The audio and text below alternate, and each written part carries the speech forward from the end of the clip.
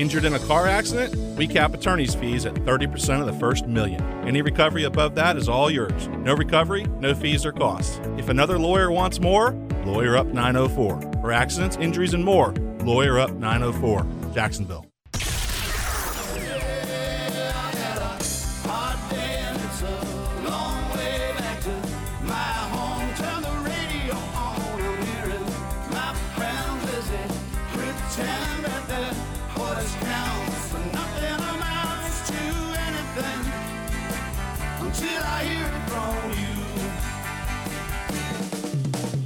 Frank, Hayes, Lauren, and Gibby. The Frangie Show starts now on Tintin XL 92.5 FM. Welcome into the Frangie Show on this Wednesday edition of the program. That means it's at Kitchen and Flooring Design Center Wednesday, and it also means we are at Island Wing Bartram Park. Hayes Carline is here. I'm Lauren Brooks. Andrew Gibson has the week off. So Dylan Denmark is hanging out back at Tintin XL headquarters, and Frank Frangie has the rest of the week off. He is up in the Big Apple ahead of the Jaguars taking on the Jets.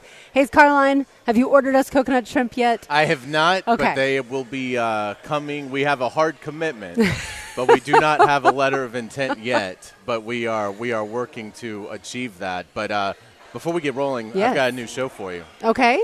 This is so your show. You're gonna love this show. It's a TV called- show. Yes, it's All a right. TV show. You're gonna if you don't have Hulu, you're gonna have to get Hulu. I don't have Hulu, Okay. but I But it's can worth find it. someone's login. Okay.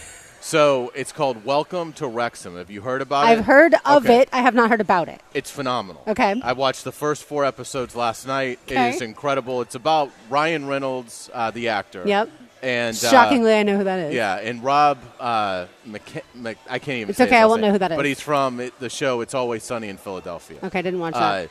So they got together to purchase this soccer team that's got all this tradition in Wales, but it's fallen from like the champions level, like 100 years ago, Okay. to like the 5th division down.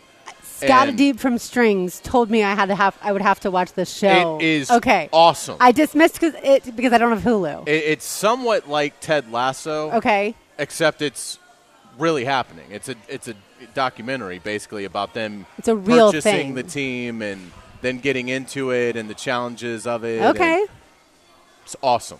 Is this season 1? How far along are we? I've only watched the first 4 episodes of season 1. Okay. I didn't look to see how many many seasons there are. are. Okay. I have to imagine this is the only season. That would be good because for me. The current events that they're showing are from September of 21. Okay. So it's not like this goes back, many years. So Yep, it's in the first season, so that's good news. yeah, I haven't but missed that much. You and Brian will Okay. love it. I'm Love excited. it. Thank you. So yeah, there you go. All right. That is good news for me and for really all other soccer fans who are coming off of, I think, an extreme high when it comes to the World Cup, and especially the way the final ended between Messi and Mbappe and all that fun stuff. And so that's good that we can infuse some more soccer into our lives. I will tell you one thing that has been, I think, extraordinarily confusing about today, the early National Signing Day. We talked all about NIL this week. Now there's NLI. You mentioned letter of intent.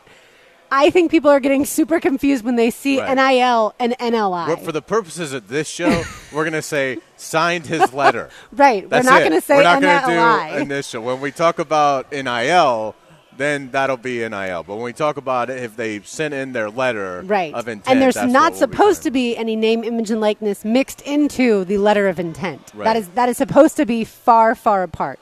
Do you actually believe that those are far, far apart? It's not, unfortunately, and I mean I say unfortunately. I mean it's not. Again, I don't have a problem with the kids doing it. I just think it does create, because of what you can get away with in varying states. It's it's very muddled in terms of what schools can do and what schools can't.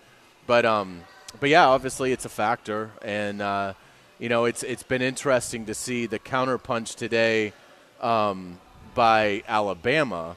Last year, Texas A&M brought in what was hailed as perhaps the greatest signing class ever assembled, and a lot of people believe that was because they did promise NIL money for signatures, and in year 1 at least it didn't work.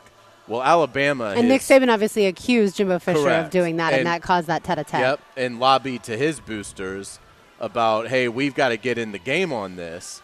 It was almost like, I'm going to criticize this guy, right. but we need to do exactly what this guy just did. I'm really going to use this whole back and forth and this quote-unquote fight, this disagreement, as a reason and an excuse to tell my boosters you need to pony up. Right, exactly. And so now looking at the updated 24/7 team rankings, the composite rankings, and again, this is just one service, but Alabama is one by a wide margin. 27, I'm assuming these are all signees now, 6 5-stars, 24 stars, just an unbelievable haul for Nick Saban and the Tide. I mean, Georgia has an outstanding class. They're second.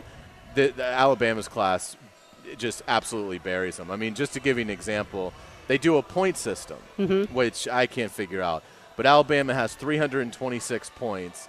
Georgia has 304. So that's a 22-point difference.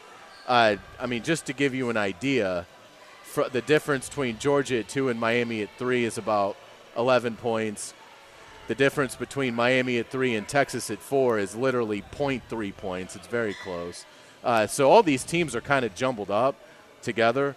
And then you've got Alabama that's just way off in the distance. So, again, wouldn't count on Nick Saban being done anytime soon. Bringing in a class like this, I have to think that Nick Saban is locked in. Not that there was probably any doubt, but certainly for the next few years as the Crimson Tide just, continue their dynasty. As far as teams that are doing well, that are unexpectedly doing well, we talked a little bit about Miami because of the NIL money. Miami, I think Texas and Oregon are schools that you wouldn't necessarily expect based off of their recent track records and history, program records, all that stuff, to be as high as they are.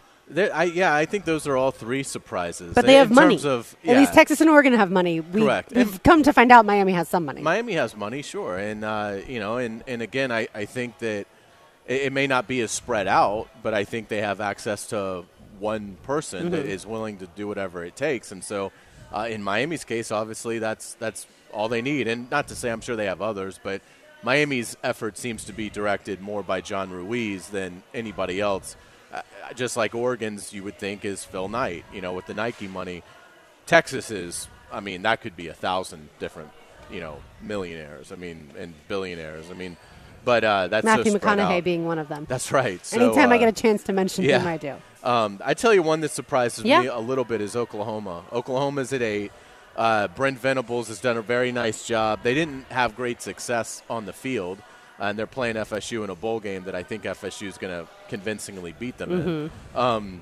But they've done well. They're 8th. Notre Dame is 9th. Marcus Freeman really had that class in the top 3 for a lot of this signing period, and they've kind of sputtered back a little bit, but still a very good class. They have 21 4-stars, no 5-stars, so kind of similar to the Gators in that regard. No 5-stars, but a lot of 4s. So Notre Dame is 9. So a little bit of a surprise maybe that they have fallen a little bit back because they closed well. They had a nice season, and obviously they'll be here in Jacksonville against South Carolina. One team that, again, a surprise, but the opposite way. Michigan was in the college football playoff last season, is in it this season, and they're all the way down at 20th, no 5-stars, 7 4-stars, and 15 3-stars.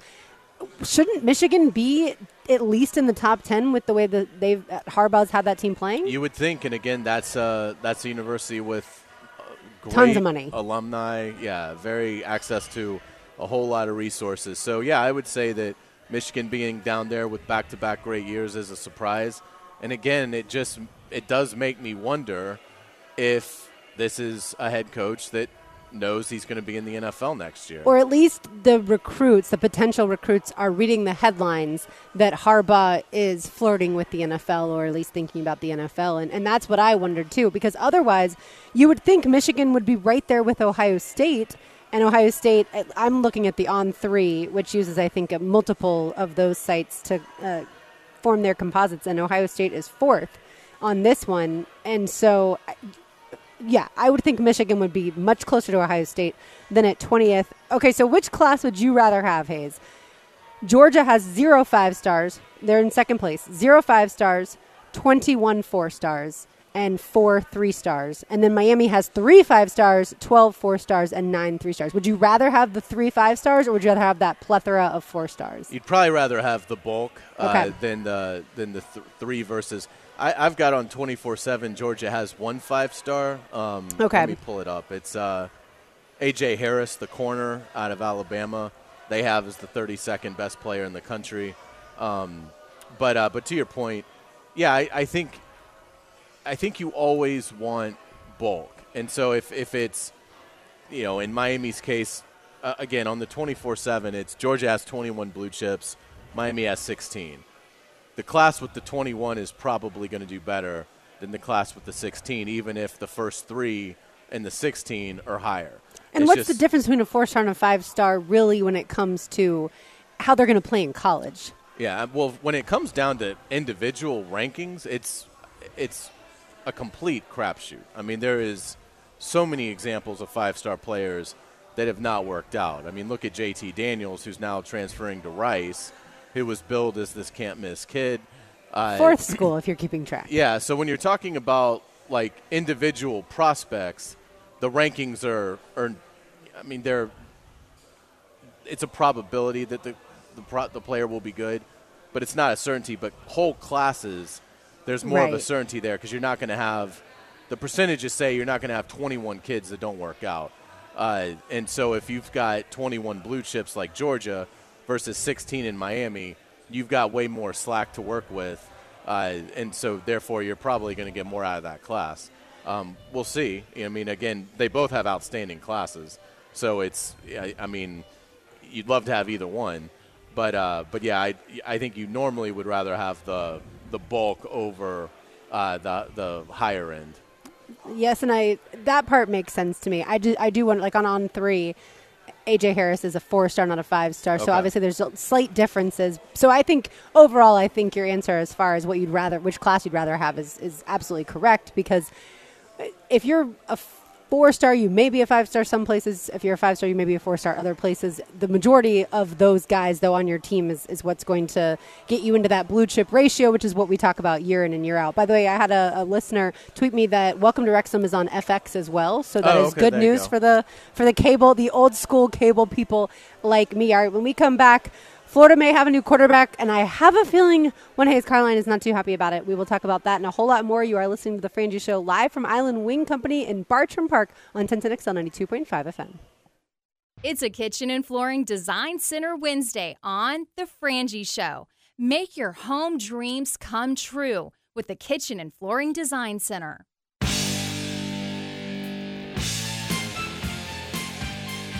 Always a Kitchen and Flooring Design Center Wednesday here on The Frangie Show. Frank Frangie up in the Big Apple, New York City, ahead of the Jaguars taking on the Jets tomorrow night on Thursday Night Football. We are live here at Island Wings in Bartram Park, Dylan, Denmark, making it all happen for us back at 1010XL headquarters. Hayes Carline is here. I'm Lauren Brooks. All right, Hayes, the news came out last night. G. Allen Taylor, who covers the Gators, tweeted out that Graham Mertz is likely headed to the University of Florida as far as a transfer portal quarterback. This season at Wisconsin, he had 2,136 yards, 19 touchdowns, and 10 picks. I think Gator Nation is incredibly disappointed. How do you feel? I think it's incredibly disappointing as well. I mean, again, we'll have to see who actually ends up in the portal. Right. But there was speculation that obviously there was going to be some really big fish. Sam Hartman, Cam Rising, Michael Pratt that might be moving. Devin Leary was definitely in the portal. Yeah, I would have taken Leary in a heartbeat over Graham Mertz. And I don't know whether Florida just didn't have an interest. Doesn't seem like they did. And I don't know, maybe they were worried about the shoulder. I don't know. But Devin Leary is a really good collegiate player. I think that's a great addition for Kentucky. About the only positive thing I can say for Graham Mertz is he's battle tested. I mean, he's coming into the SEC from the best conference to prepare you for that in the Big Ten. He's gone into on the road to play Ohio State, to play Michigan State. Obviously, he's been playing Iowa every year, who has a great defense. He's played Penn State. He's played Notre Dame. He's played Michigan twice. Has a win at Michigan in 2020. So your first game next year is at Utah. So if Graham Mertz is your starter, well, that won't bother him. So that's a positive is of the experience in playing in a excellent league. But he's not any good. I mean, unless Wisconsin just was running some putrid system, and I'm not 100% sure Florida isn't as well. But it's hard to get excited about a quarterback that's completing less than 60% of his passes in his career, 38 touchdowns to 26 interceptions. I mean, you mentioned his numbers from this past season. It might have been his worst year. He doesn't give you anything as a rusher. He's minus 21 rushing for his career. Now, obviously, that's because of the sacks, but he does have 8 touchdowns on the ground. So maybe when he gets close, he's comfortable, running it in. But yeah, I think it's underwhelming. Now, if Grayson McCall ends up really being the only quarterback in the portal of consequence, if Rising, Hartman, Pratt, if they stay or they go to the NFL, then maybe you look at it and say, well, look, it was kind of slim pickings. Mm-hmm. But if we are 2 weeks away from there being 3 or 4 elite portal quarterbacks, I think this is incredibly disappointing. What's your room next year?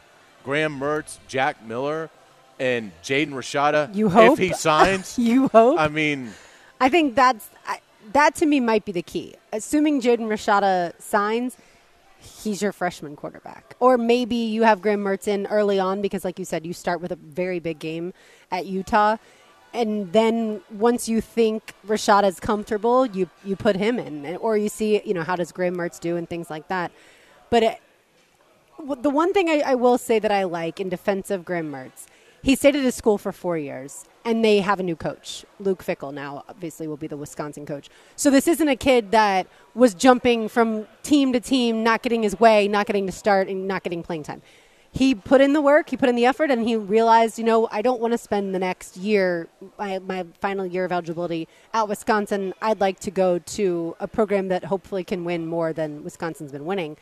That's the one, like I said, one thing I have in defense of him. But I've never been wowed by him by watching Wisconsin football. They run the football. That's what Wisconsin does. Exactly. And the numbers still aren't really there. So, I think it's, I mean, again, to me, this is the decision.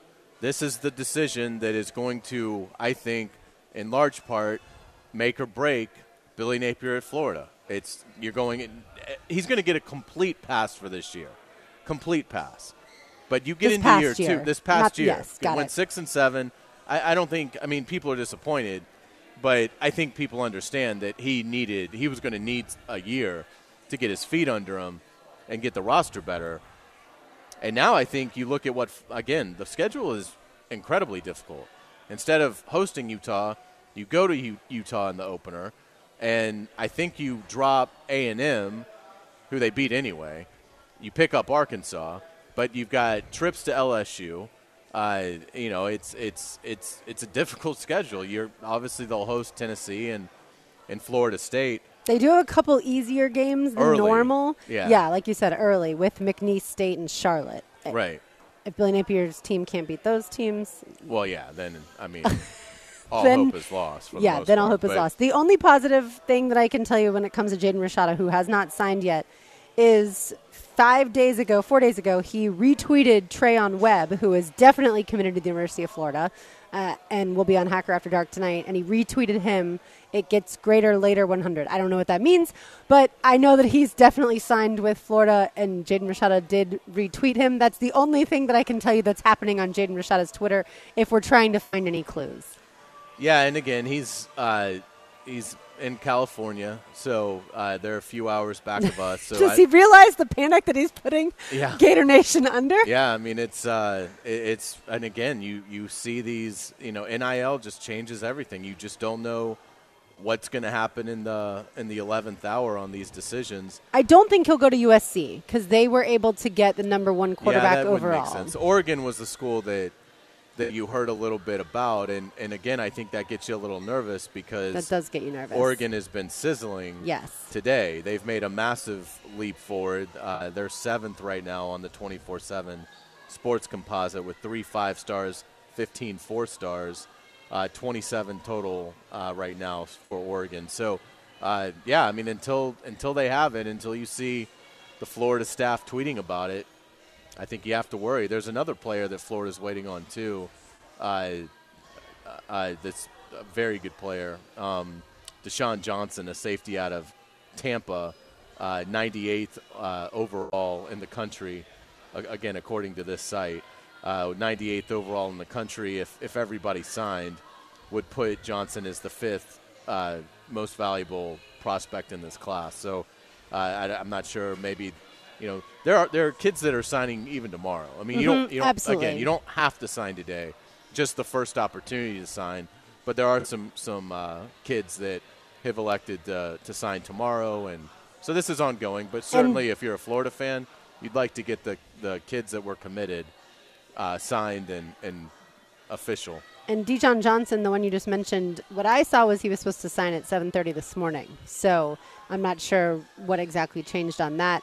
Going back to Jaden Rashada, Oregon's quarterback, Bo Nix, who everyone remembers being a failure at Auburn, but pretty good at Oregon. He announced the other day that he is definitely returning for the 2023 season. So if Rashada goes to Oregon, I would think, barring injury, he is going to have to wait a year before he gets any playing time. I think that's the selling point if you're Billy Napier.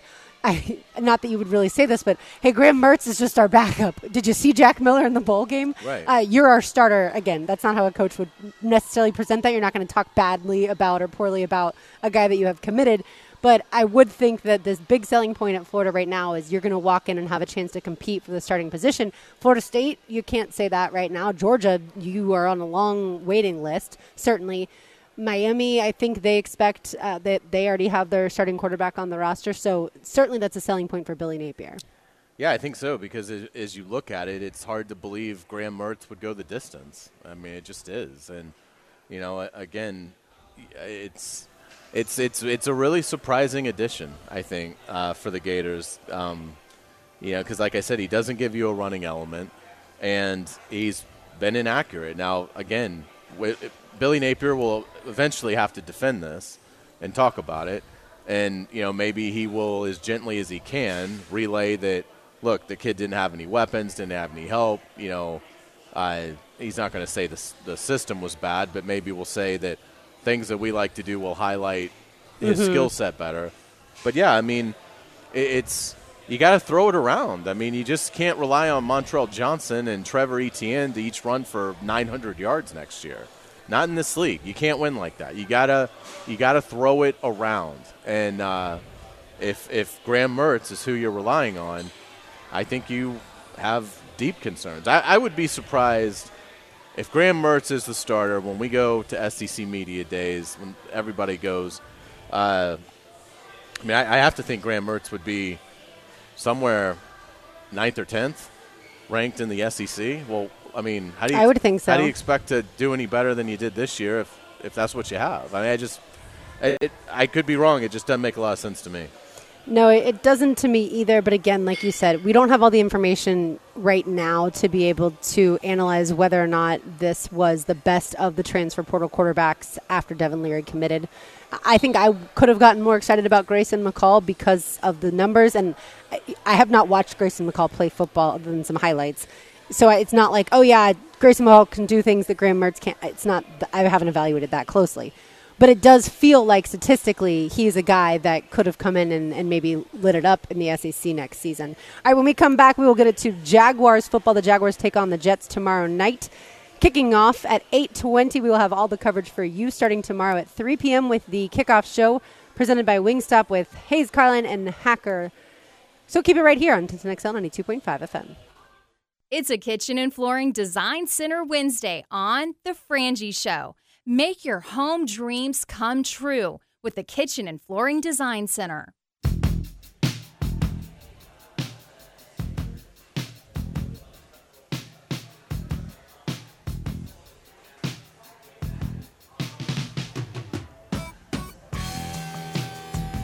Welcome back to the Frangie Show, live here at Island Wings at Bartram Park.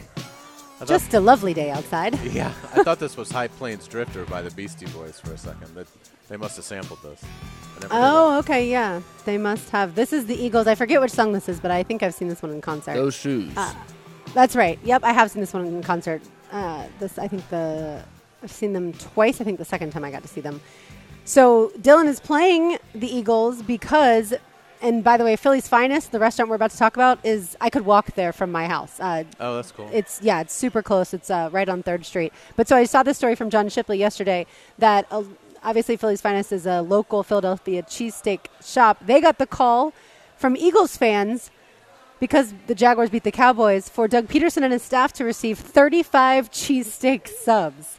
And they are fantastic cheesesteaks. If you like cheesesteaks, Philly's Finest are delicious. So thank you to those Eagles fans. They're wonderful people, aren't they? Very nice. Absolutely. We're always happy to beat the Dallas Cowboys for you. You got that right. Now, that was just the second time the Cowboys have ever been to Jacksonville. Yeah, it's hard to believe, but it was the London game in 2013 or 14. So, and we won't have Dallas back here now until 2030. So it'll be a while. It certainly will. Unless they change the rotation of the scheduling, which it doesn't seem like the league is overly inclined to do. So I bet even in 2030, Hayes, obviously a lot of things will happen between now and then, but I bet we're still talking about that game on Sunday, the Jaguars beating the Cowboys. It could be. I mean, that could really be a game that we reference many times moving forward. And, yeah, it does make you wonder, like, what will this organization look like when the Cowboys come back to Jacksonville in 8 years? Because in that point, hopefully same coach, same quarterback. Yeah, I mean, that'd be phenomenal. But it's certainly that's the path that it looks like it's heading towards. I mean, you'd have Trevor Lawrence that would be 31, right in the prime of his career, and hopefully already with a couple rings. Yeah, and certainly Doug Peterson would be, still very much active and coaching, God willing. So.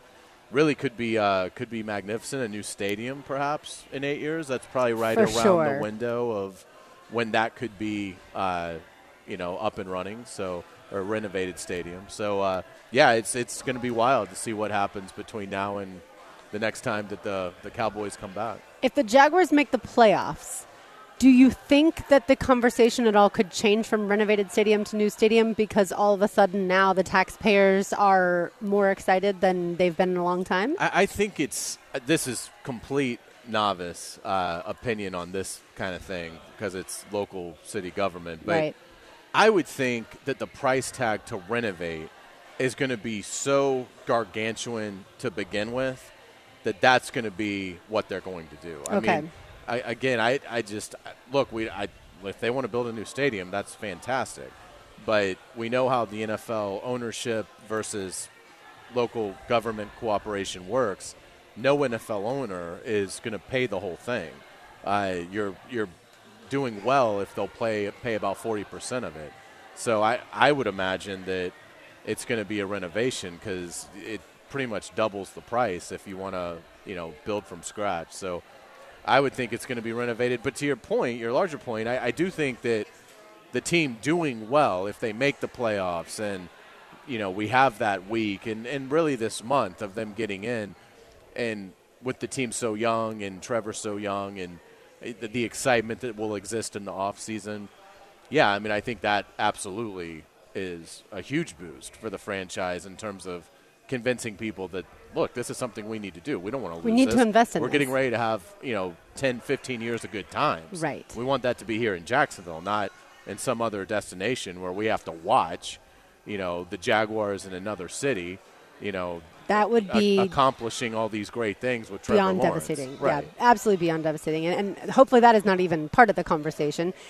I wonder about a new stadium just because like we talked about, the Titans Stadium you were just there. It's fine, right? It's not completely outdated like ours is. I don't like it. Okay. And that's not a Titans thing. I've just always been not impressed with Nissan Stadium. But it certainly does. It's not falling down. I mean, it doesn't look dilapidated or anything like the old San Diego Chargers Stadium and the old Raiders Stadium. Like going to those sites, it was like, my God. They actually host NFL teams here. So TIAA Bank certainly doesn't feel like that. No. But no. You would say the Titans is on par with TIAA Bank? I like TIAA Bank better than the Titans Stadium. Okay, but obviously Tennessee's getting a new And I think stadium. A lot of that is Nashville just has so much momentum in the last – I mean, I never As a heard – city. When I was a kid and you're in your 20s – now, granted, that's over 20 years ago. But we never would you didn't go to Nashville. That wasn't a thing. Nashville was like country music, and obviously that's still a big part of it. Sure. But you don't have to love country music to go and have a great time in Nashville. Like, I think even on my time on the Jaguar beat since 2013, it has really grown and become a destination city of, hey, let's go have a great time in Nashville. So they've just got so much more momentum than our city has from that standpoint. We attract a certain demographic. If you want to go play golf, if you want to enjoy the beach, if that kind of thing. I mean, Jacksonville is a great destination, but we don't have near the entertainment infrastructure that Nashville has. I mean, it's not even remotely close. Right. So, if you want to walk to multiple different live music spots, right. That I mean, there are, I guess in Jack's Beach, there are a couple different places that you could walk to. I'm trying to think. Yeah, there are a couple different ones you could walk to with live music, but not like where they're right next to each other. That part does not exist at all. And I don't think we have that really anywhere, even if you go to the other, little towns that we have inside of Jacksonville. And I would think that how they're going to pay for this new stadium in Tennessee, a large part of it, once they get beyond the ownership component, is they're going to tack on taxes to hotels and, things like that. All the visitors. To kind of push the cost off as much as they can on tourism. And we're not going to be able to do that here. So, I would think it's going to be more renovation and that. And then we'll see. I mean, we'll see 20 years beyond that. Maybe Jacksonville's in a totally different light. It might be. I mean, Jacksonville in 25 years might be how Nashville kind of is now, in a different identity, a different essence. Sure, like how Charlotte is. But that kind of, wow, Jacksonville's a place that you absolutely have to go to if you've never been, because they have all this amazing stuff to do right there in downtown. Absolutely. And I, by the way, also went to Nashville for the first time 10 years ago when one of my girlfriends turned 30. And it wasn't near, like you said, it wasn't near what it is today. Yes, they had bars and stuff, but it was not the type of destination city. Nashville has done a great job of marketing itself as the bachelor or bachelorette kind of like capital of the United States. And yes, there are other places that people will go, but I think for the most part, it is going to be on the top 3 of most people's bachelor or bachelorette parties. By the way, we do have a registration box here, Hayes, for people to enter to win VIP tickets to Welcome to Rockville. So if you are in the Bartram Park area, or if you really want to go to Welcome to Rockville and get VIP tickets, swing on by here, put your name in the registration box, and you could win VIP tickets. All right, let's get it from the conversation just about city to city and stadium to stadium to the actual on-field game. I am getting really nervous about this weather. I told myself, Trevor's come a long way since that Eagles game. Don't worry about it. And Travis Etienne is going to focus more on ball security. We shouldn't have to worry. But the closer it gets, the more nervous I'm getting. And oh, by the way, I went back. I don't know if you've gotten a chance to watch it yet. Have you seen the 15-minute sounds of the game that the Jaguars? I haven't watched it yet. Okay, Is it so awesome? It is awesome. I highly recommend watching it. And Frank, of course, tweeted about it last night because it's so great. And I highly recommend watching it for everybody.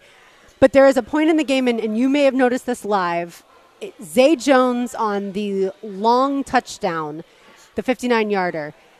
So he makes the double move, ball gets thrown to him, and he's getting close to the end zone. He goes with both arms around the football into the end zone. Maybe Zay Jones needs to teach the class about ball security to Trevor Lawrence and to Travis Etienne.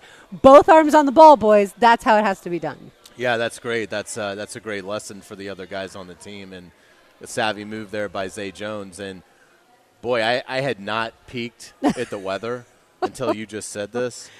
It is, this is just nasty. It's gross. So it only goes until 3 o'clock tomorrow on my phone, and I've got Newark pulled up. I know the game's in East Rutherford, so it's not but you got to think. It's close enough. You got to think it's probably close enough. 70% chance of rain at 2 and 3 o'clock in the afternoon with a temperature of 42. It's going to be bad, and we'll see about the wind. If the wind isn't all that bad, the wind will not be that bad from what I'm looking at. All right, so I've got the hourly pulled up for Newark. Thursday around 8 p.m. The max wind is 15 miles per hour. So could be a lot worse. Could be a lot worse. The wind will increase the next day, but yeah. But it is 100% chance of rain. Wow. Is there a chance that they are going to? have to tarp the field before the game to prevent it just becoming a sloppy mess? Because, I see close to 100% starting at 4 p.m. That's a great question. I don't know if they would have to do that. I'm assuming that's a new facility. I would think the drainage is pretty phenomenal there, but it's a very good question in terms of will they try and protect it at all. But we don't need guys getting hurt tomorrow night. But not that the Jets do either. Both teams are trying to make it to the playoffs. Right, but definitely it's going to be very difficult conditions, and we saw that they didn't perform well in Philadelphia. So, again, I keep coming back to that was 70 days ago. Hopefully it was just a bad day at the office. Hopefully it just everything that could go wrong went wrong. But yeah, they're going to have to prove that they can go out there in bad weather and get a victory against a really good defense. A really good defense. The only good news is the Jets' run game does not scare me, even not having Fatukasi and Trayvon Walker, who will be out for the game. And Zach Wilson just does not scare me. So I still feel like if the Jaguars can get to 17, 20, that should be enough. And Zach Wilson might gift wrap 10 points for you. And I also think Jamal Agnew is going to do something with the punt return game. So I think he can be a key. And in addition to punt return, using him with the misdirection like we saw last week, catching the Jets off guard. I don't worry as much about Zach Wilson pitching and catching, well, him pitching, but obviously Garrett Wilson, CJ Uzomah catching the ball in that type of weather. But for some reason, the ball security just does make me really nervous. Quick National Signing Day update brought to you by Harrell & Harrell all day today. The 4-star cornerback that we talked about earlier, Dijon Johnson, has signed his letter of intent with Florida. So he is the 98th overall player, the third highest rated prospect in the class. So that was one that had not signed as early as we expected, I should say. But now he has signed. So that is good news for Billy Napier and his staff. Absolutely. They've got 3 really outstanding safeties in this class, and Dijon Johnson might be the best one of them. The secondary is great because you have 2 4-star corners. One, of course, is Sharif Denson from right here at Bartram Trail. So this class, and we'll get more into it, the class itself, probably people are disappointed with the ranking of it. Mm-hmm. People were thinking, particularly after Jaden Rashada committed, okay, now you're 7th or 8th, maybe they can push into 4 or 5. Well, that didn't happen. They had this big recruiting weekend. Nothing ended up coming out of it. So they're further down in the rankings. But there's so much more of a plan with this class. That's something that I think is exciting. They absolutely they had to get big-time receivers. Mm-hmm. They did that. Mm-hmm. They had to get a slew of big-time defensive linemen. They did that. And they had to get a ton of elite defensive backs. And they did that. So it seemed like with Mullen's classes, it was sort of haphazard. It was like, I'll take this guy here and I'll take this guy there. And it's like, what's the plan? The roster would I don't think he had a plan. Sort of out of balance. Right. This comes across as they absolutely had a plan of this is what we have to get accomplished. And in terms of blue-chip players, they got it accomplished. It just doesn't have the 5 stars that you'd like to have. Is there a chance that Cormani McClain, who was going to Miami, but then now today said he's not going to commit today, didn't necessarily say he's not going to commit to Miami, but is there a chance that he ends up switching from Miami to another school like Florida? I don't think it'll be Florida, okay. But I think there's a chance he either goes to Alabama and, Colorado's making a late push. Maybe Deion Sanders is able to sway him. But I would think Cormani McClain either sticks to his commitment, signs with Miami, or signs with Alabama because, it's got to be alluring. You look if you're Cormani McClain, you look at what Alabama's brought in. You go sign with the Tide. You're now signing with the class that puts them over the top is arguably the greatest signing class we've ever seen. Alabama's going to be number 1. Right. We already know that. But adding Cormani McClain, now you probably are ahead of what Texas A&M was able to do last year. All right, more on the Jaguars coming up, as well as a whole lot more when it comes to National Signing Day, brought to you by Harrell & Harrell. You are listening to The Frangie Show on 1010XL 92.5 FM. It's a Kitchen and Flooring Design Center Wednesday on The Frangie Show. Make your home dreams come true with the Kitchen and Flooring Design Center.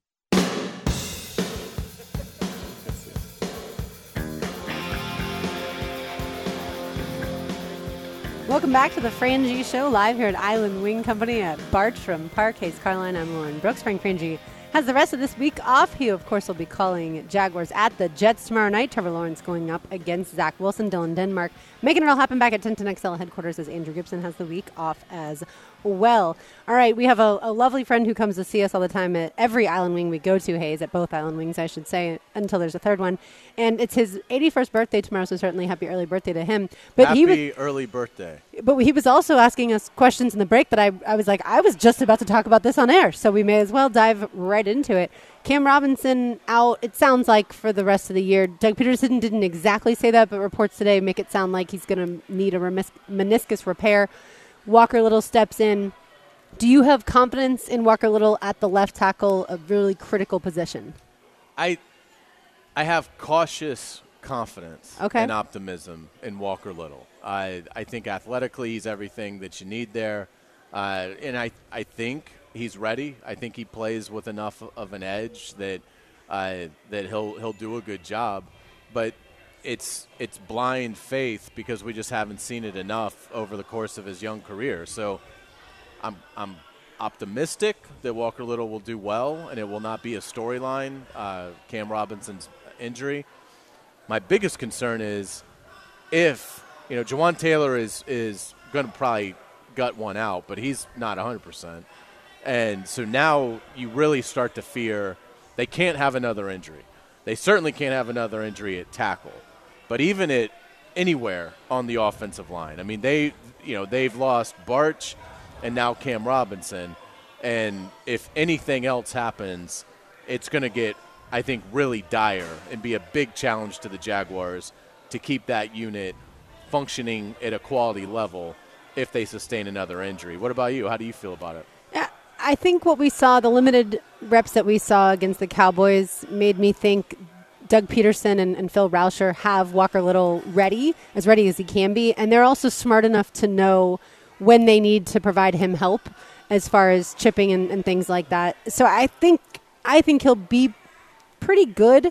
What concerns me is, like you said, if Jawan Taylor re-injures that hamstring and he has to go out, now you are into a less than ideal situation. If you look at the Jaguars depth chart, Walker Little, of course, is listed as the backup right tackle, but he's now your left tackle. So that leaves Blake Hance, who's going to be hopefully pretty good because they seem to like him. But we certainly haven't seen any of him other than the few steps he took when he ran on the field when Brandon Scherf went down. But that also tells me, Hayes, that Blake Hance is the backup guard and backup tackle. And so then if somebody else gets hurt, oh my goodness, we can't see Cole Van land on his back, as you so aptly named him.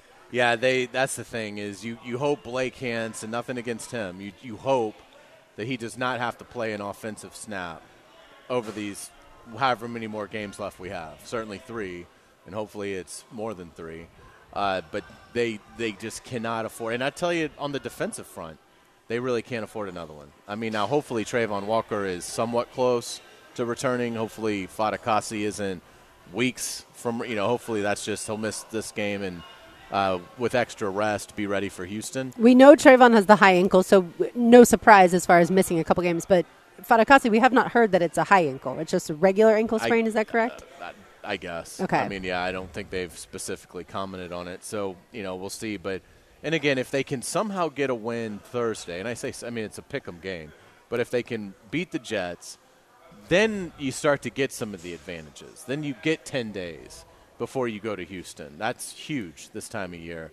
And, and then we'll see where the Titans game is, located on the schedule. But because of the ramifications of the possibility of what that game could mean. That game could be Saturday night, Sunday night, who knows. Big news to me coming out of Nashville today, the fact that they put Josh Dobbs they activated him from the practice squad to the active roster because they're not sure about Ryan Tannehill. It sounds like players are thinking that Malik Willis is going to get the start. Are you leaning my way that the Texans might win this ball game? I think it's going to be a right down to the final minute kind of game. I think the Titans will win it because I think Derrick Henry against Houston has just been remarkable. Because Derrick Henry against everyone in the division has been remarkable. But really, he's got I think like 3 200-yard games against Houston. So I'm going to Sure. I'm still sticking with the Titans would win even with Malik Willis at quarterback. And maybe Malik Willis breaks a couple runs that gives Tennessee a big boost. But I'm not the biggest Tannehill fan anyway. Mm-hmm. So, I do think I'm sure Tennessee would much rather have Tannehill 100%.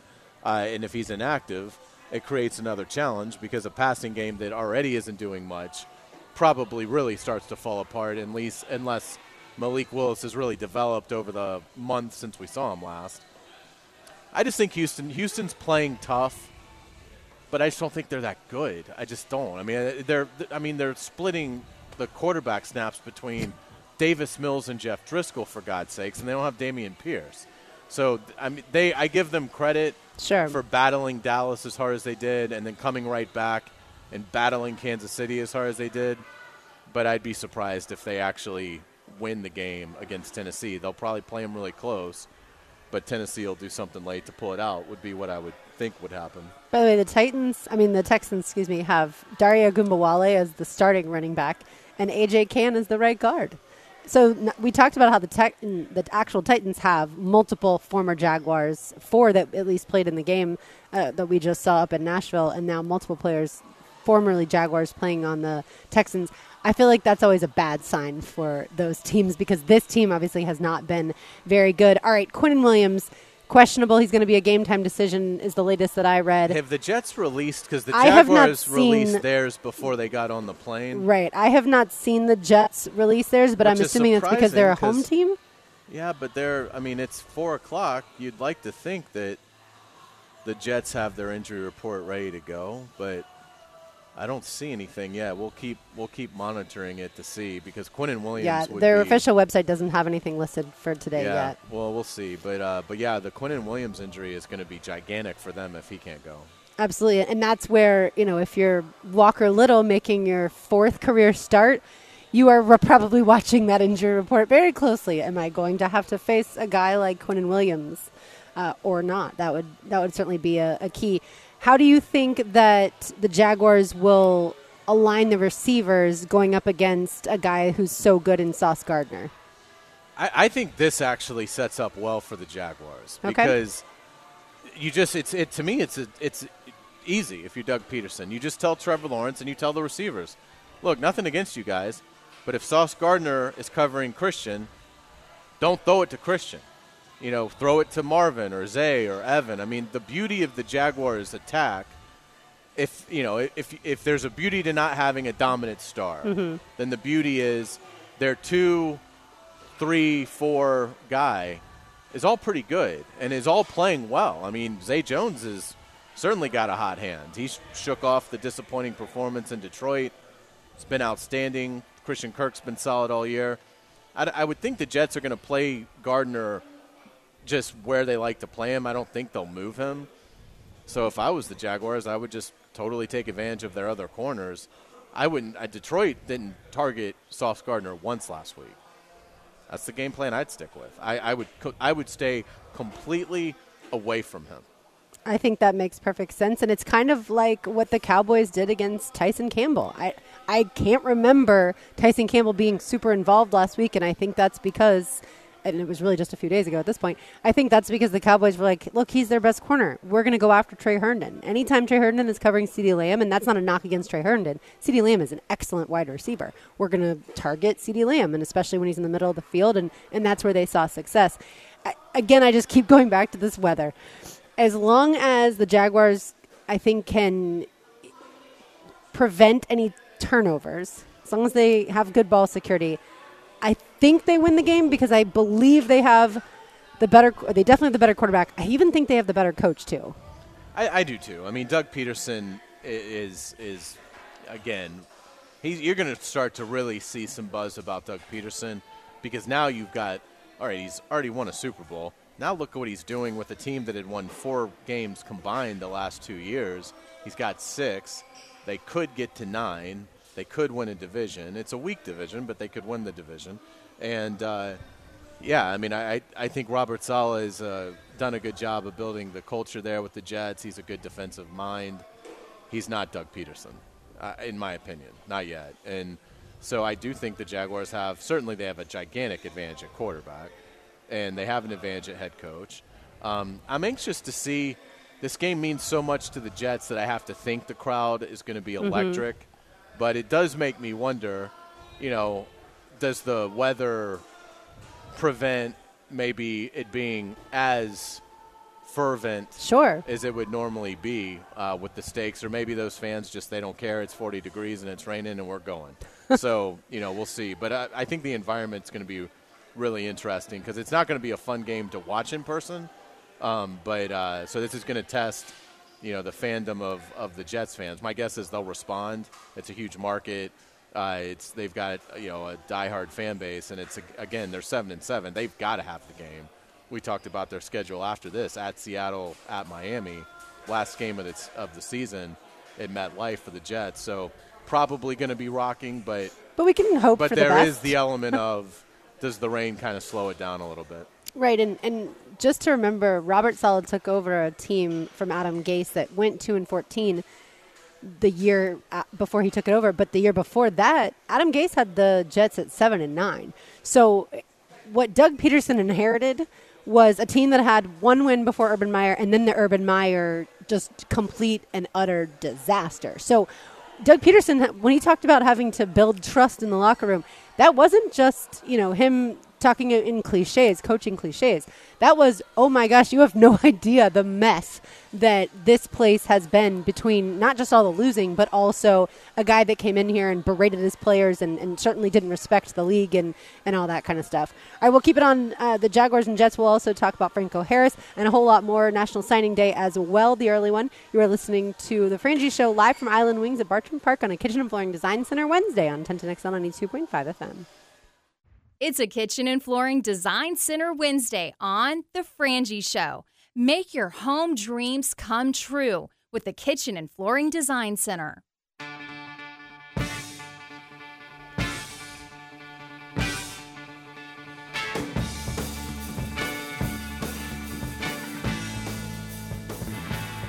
Frank Frangie is up in New York, the Big Apple. He'll be calling Jaguars at Jets tomorrow night.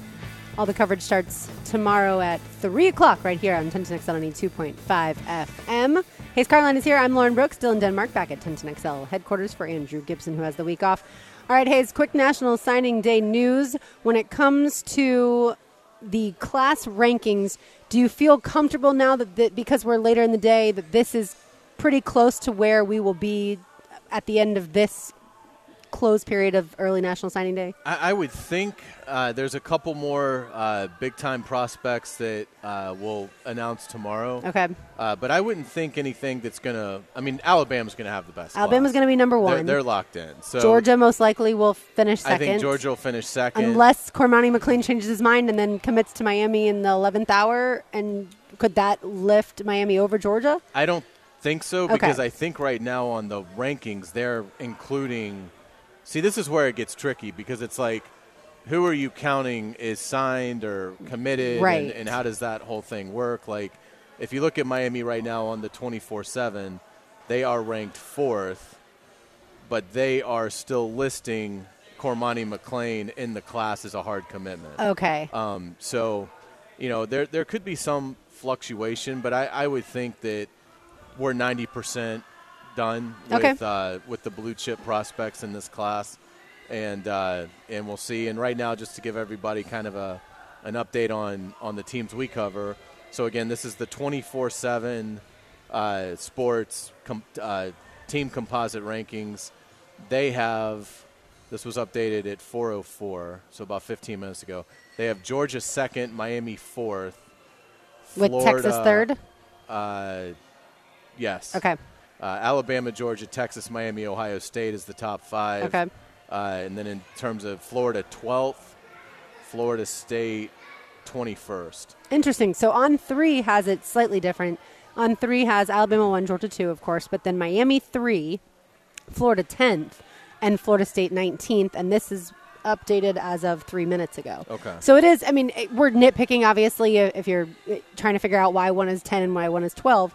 But overall, I think other than maybe if you were hoping Florida State could get into the top 15, I think you'd be pretty happy. Gator Nation is never happy, but put them aside. Miami fans obviously thrilled with their class. Yes. Florida, if you're at 10 to 12 in Billy Napier's second year, the way this year went, I think you should be pretty happy. And Florida State, look, this is a big jump from where they've been now with Mike Norvell.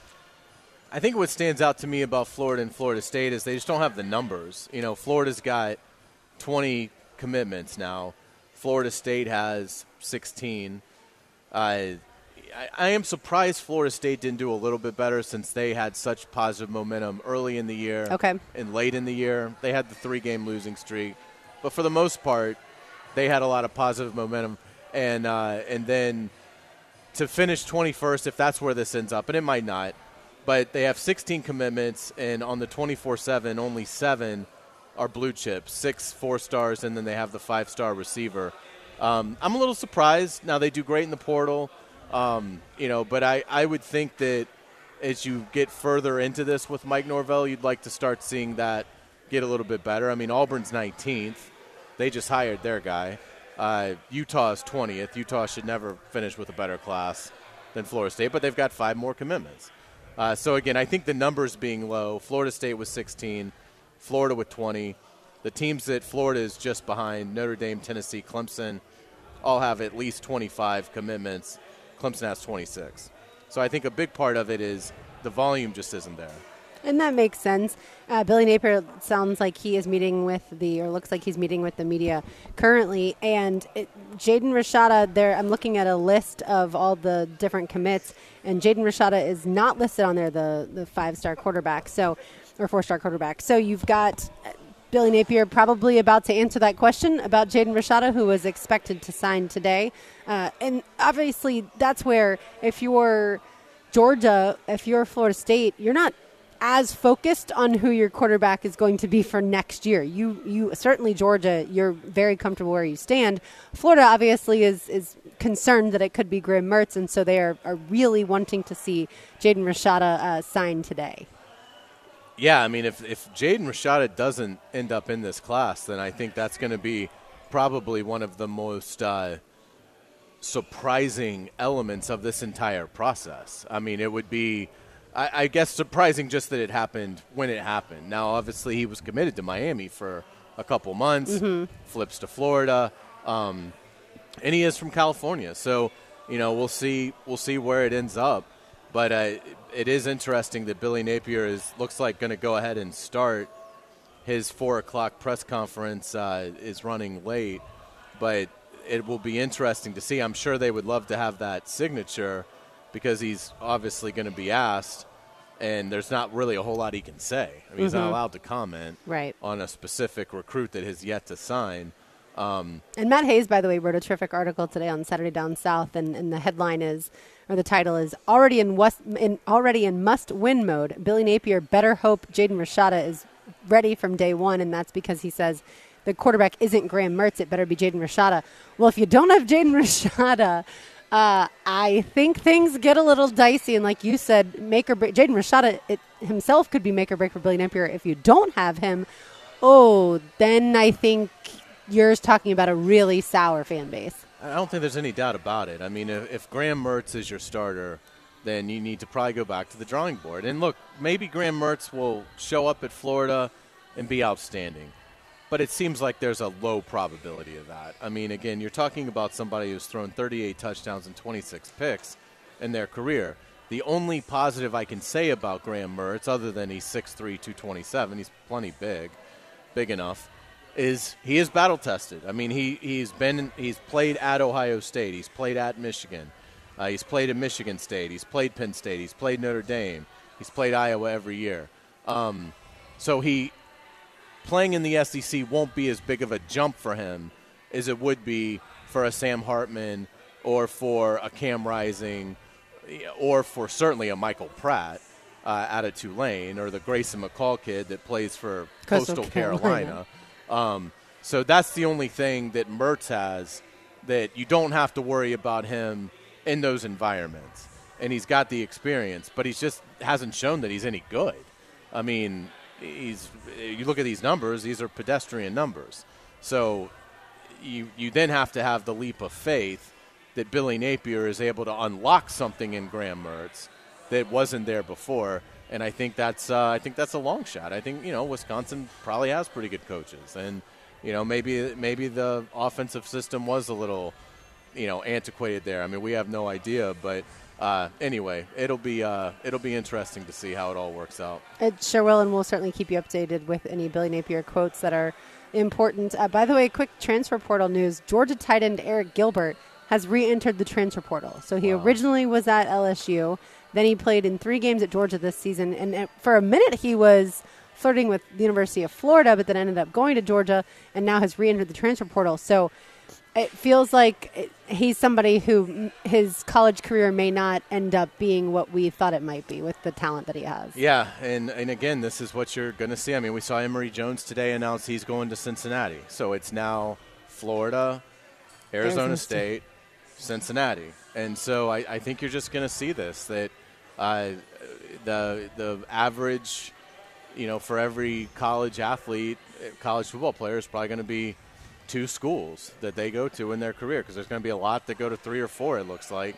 And it looks like the outliers will be the guys that signed with a college, stayed with that college the whole time, and then either graduated and went on with their lives or go to the NFL or whatever. But Arizona State, I think, wins. I mean, no offense to Emory Jones, but we obviously watched him up close and personal when he was the quarterback at Florida. Drew Pine, the quarterback that was the majority for this season for Notre Dame, pretty good quarterback, transferred from Notre Dame to Arizona State. So I think that's a big upgrade for them. I would agree.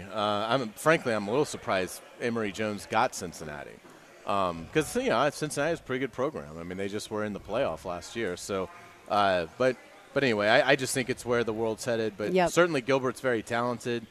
But so that's now he's been at LSU, then committed to Florida. Correct, but then ended up going to Georgia. Went to Georgia, and now he's going somewhere else. So, again, it'll be interesting to see. Georgia will not miss him, though. They are just going to continue to have the best tight end room in the country as long as Mr. Bowers is still there. You got that right. And certainly they have other guys too, but man, Brock Bowers is so good. I hope he is one day a Jacksonville Jaguar. The coconut shrimp were just delivered, so that means we will eat those in the break. And also you can keep on coming by here and registering for your chance to win VIP tickets to Welcome to Rockville 2023. A couple weeks ago gave you that full lineup. It is incredible, so come on by here, Island Wings Bartram Park, and register for a chance to win those tickets. You're listening to The Frangie Show on 1010XL 92.5 FM. It's a Kitchen and Flooring Design Center Wednesday on The Frangie Show. Make your home dreams come true with the Kitchen and Flooring Design Center.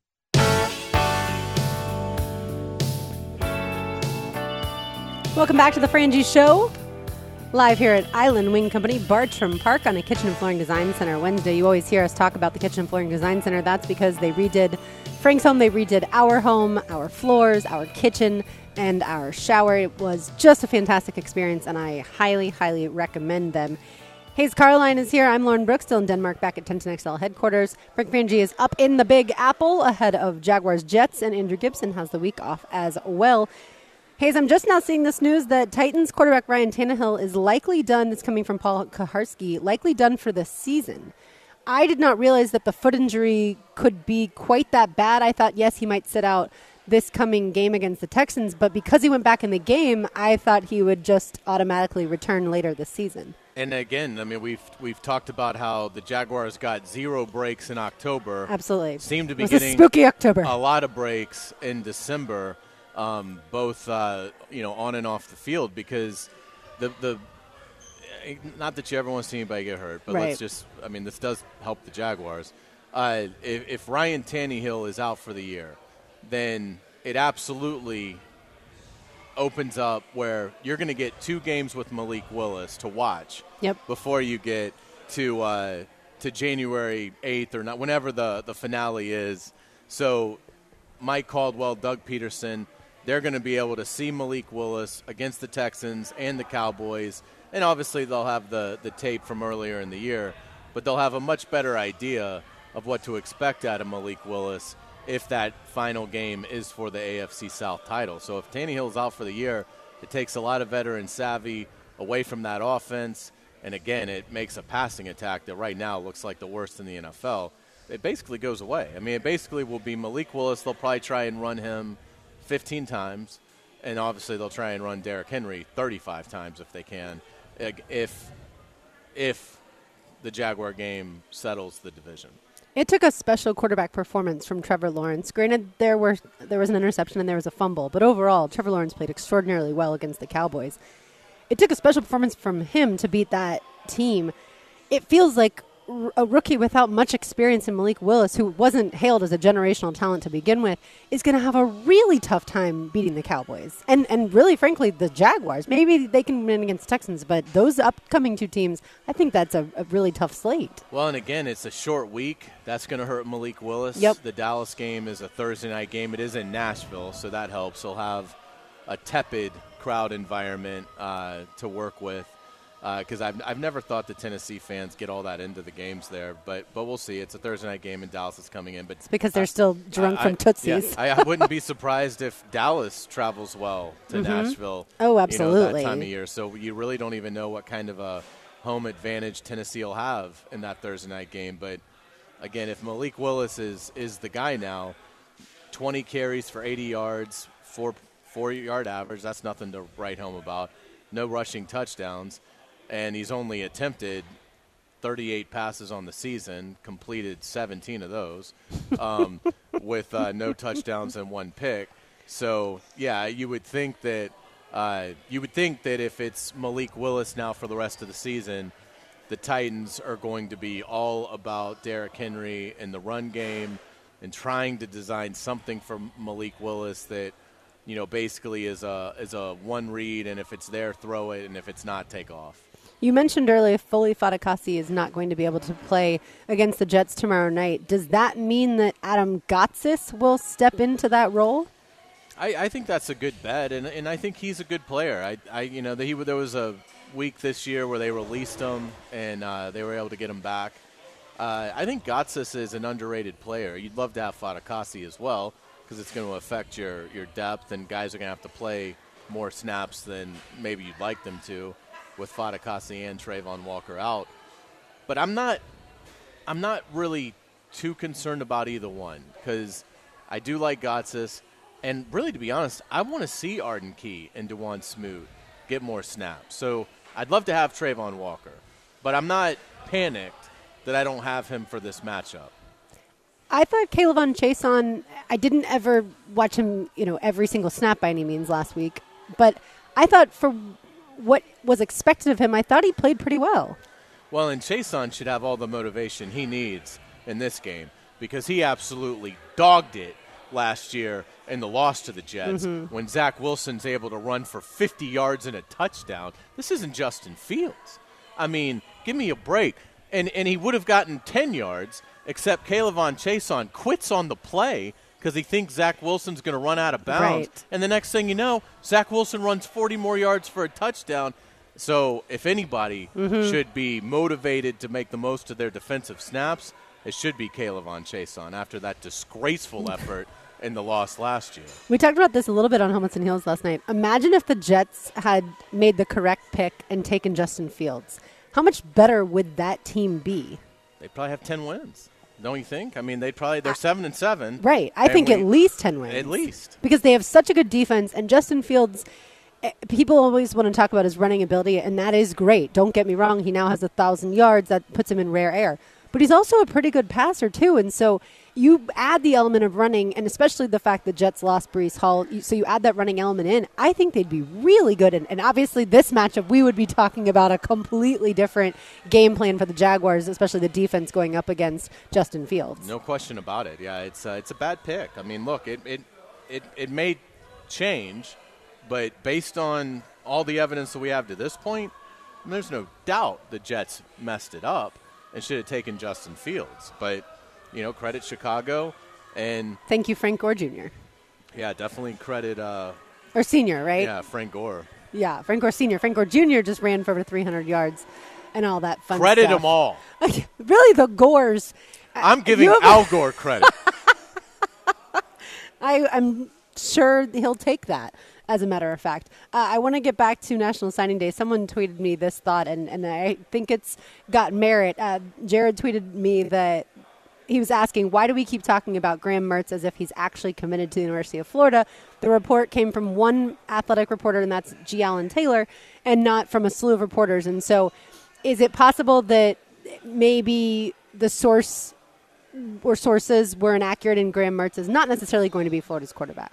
I would say it's more than just one report. So, unfortunately, I think it's true.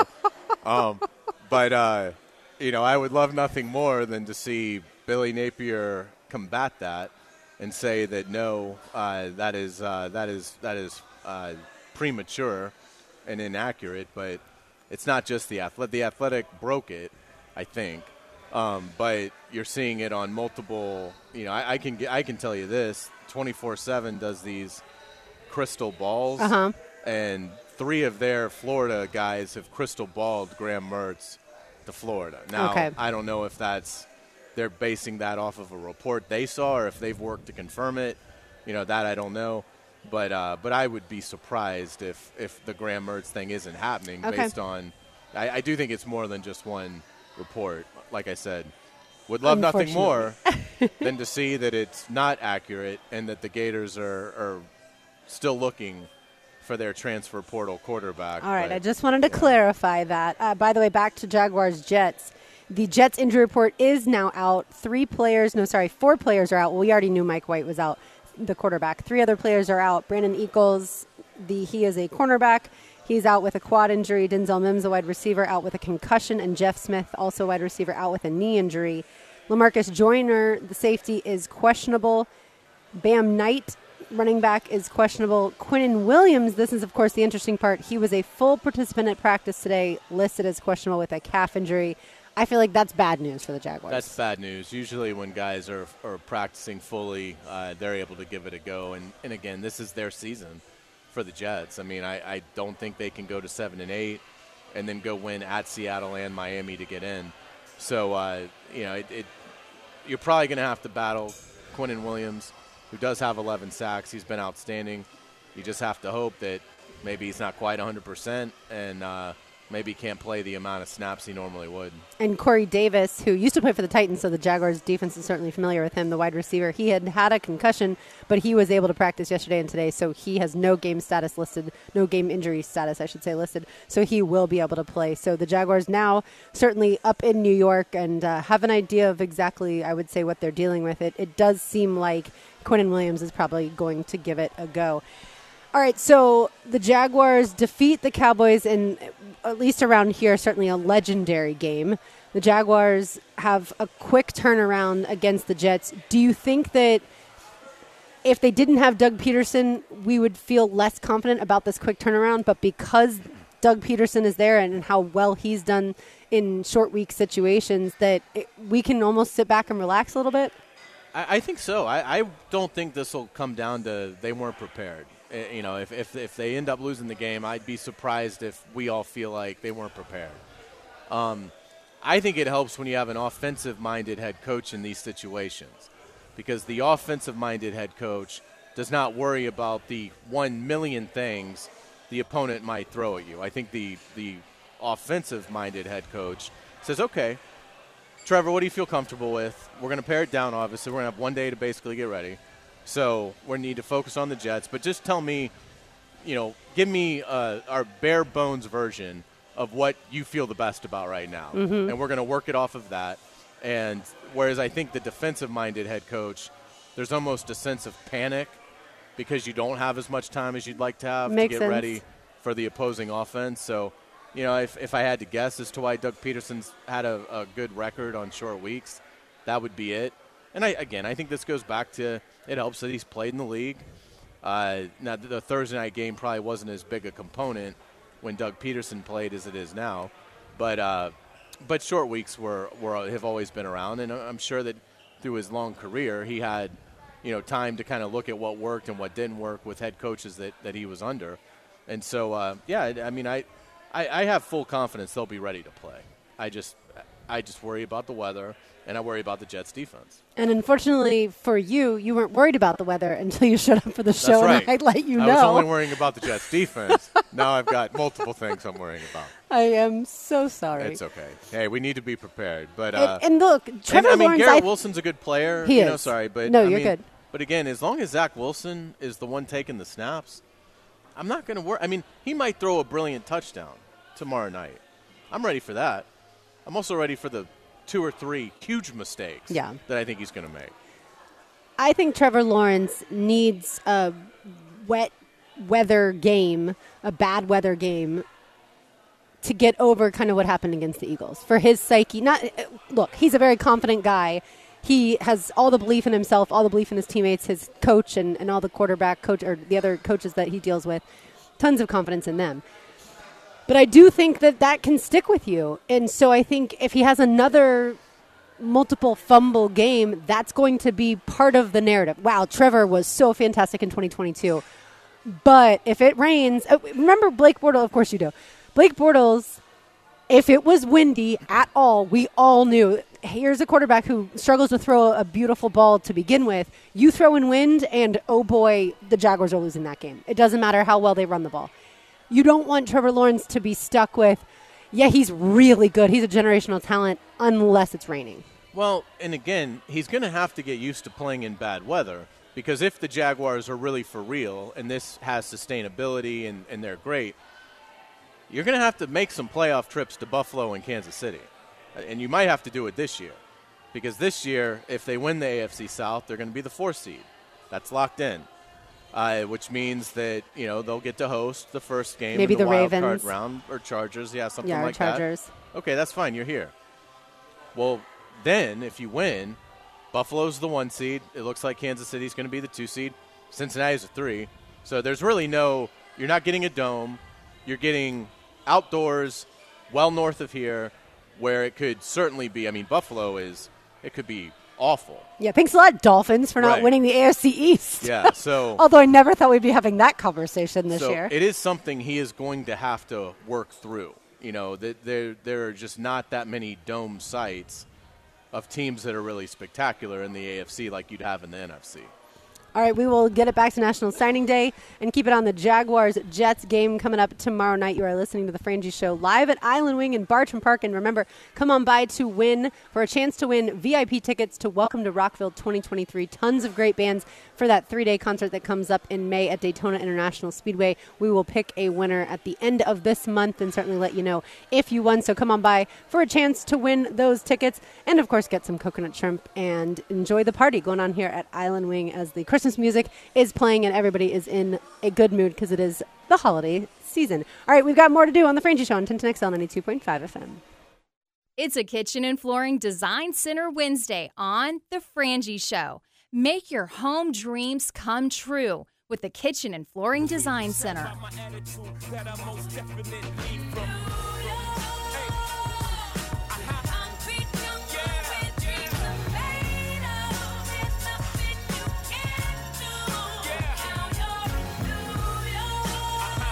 That's right. The Jacksonville Jaguars they went up to New York today, and then they'll play the New York Jets in New Jersey tomorrow night, kicking off around 8:20 on Amazon Prime. And Dylan, what local channel will it be on? I think it's on Fox 30. It is on Fox 30. That is correct. I make that joke because when we weren't sure of that, Dylan received a lot of phone calls. So we appreciate everyone who listens and had that excellent information to share with us so that we could share it with all of you. And Dylan only had to answer about 100 phone calls during that time frame. All right, Hayes, what is the latest when it comes to the Gators? Because it doesn't seem like we know what's happening. Yeah, I think the Jaden Rashada thing is really interesting. Billy Napier was scheduled to speak with reporters at 4 o'clock. That is yet to happen, which tells me that they must be really in crisis mode. You don't normally see that. You might see 20 minutes of a delay. Yep. Did we have something breaking? Not necessarily anything breaking other than G. Allen Taylor tweeted. Now, he's the one who had broken the Graham Mertz to Florida News, but he just tweeted Florida's 4 p.m. signing day presser has yet to begin. It's 4:52. This is the interesting part. And the distributed list of signees has been recalled. And I don't think Rashada was on the list. He was not on the list. So it's not to take him off of it. Correct. And everybody else seems to be on board. There's no one else that Florida is waiting on to sign. Rashada is it. Everybody that was part of the class, I say that. They had a prospect that I think they cooled on that went to UCF, signed with UCF today. Yes, they did. Lakewood 4-star edge Isaiah Nixon. Yes, but in terms of guys that they were expecting to get, they're all in. They've got 19 letters of intent. The university has so in terms of taking the list back, that's interesting. Mm-hmm. Is there somebody that is having second thoughts yep. that has already actually signed the letter of intent? Right. That would be a surprise because they almost seem like, they see them on social media and you certainly see all the interaction that they've been having. So it's very interesting, though. If Jaden Rashada was on the original list, then I think you'd be getting incredibly nervous. But I think you have to be kind of incredibly nervous anyway because, again, he is out in California. Sometimes, players want to do their signing day ceremony in the afternoon, 2 or 3 o'clock. Okay, well, that would be right about now or in the next hour, right? In Pacific time. So very interesting to see. And with NIL out there, you just don't know what kind of offer, if any, did Jaden Rashada possibly get this morning or last night that's changed or at least made him conflicted about where he was going to start his college football career. Right. Certainly when every other commit to this point that they expected has signed, you would have already expected Jaden Rashada to be on that list. Certainly that is the interesting part right now that we are following. And hopefully by the time we're off the air, there will be some news that we can give to you. Obviously, if you're not a Gator fan, you hope that Jaden Rashada goes elsewhere. I certainly understand that. For all the Gator fans out there, they certainly are hoping that we can deliver them some calming and peaceful news that Jaden Rashada is signed, and Billy Napier announces that momentarily. All right, when it comes to other classes, we talked about it at the top of the show as far as teams in the top of the composite rankings that maybe surprised us a little bit. To me, obviously, Alabama 1, Georgia 2, and Miami or Texas 3 and 4, respectively, Ohio State 5.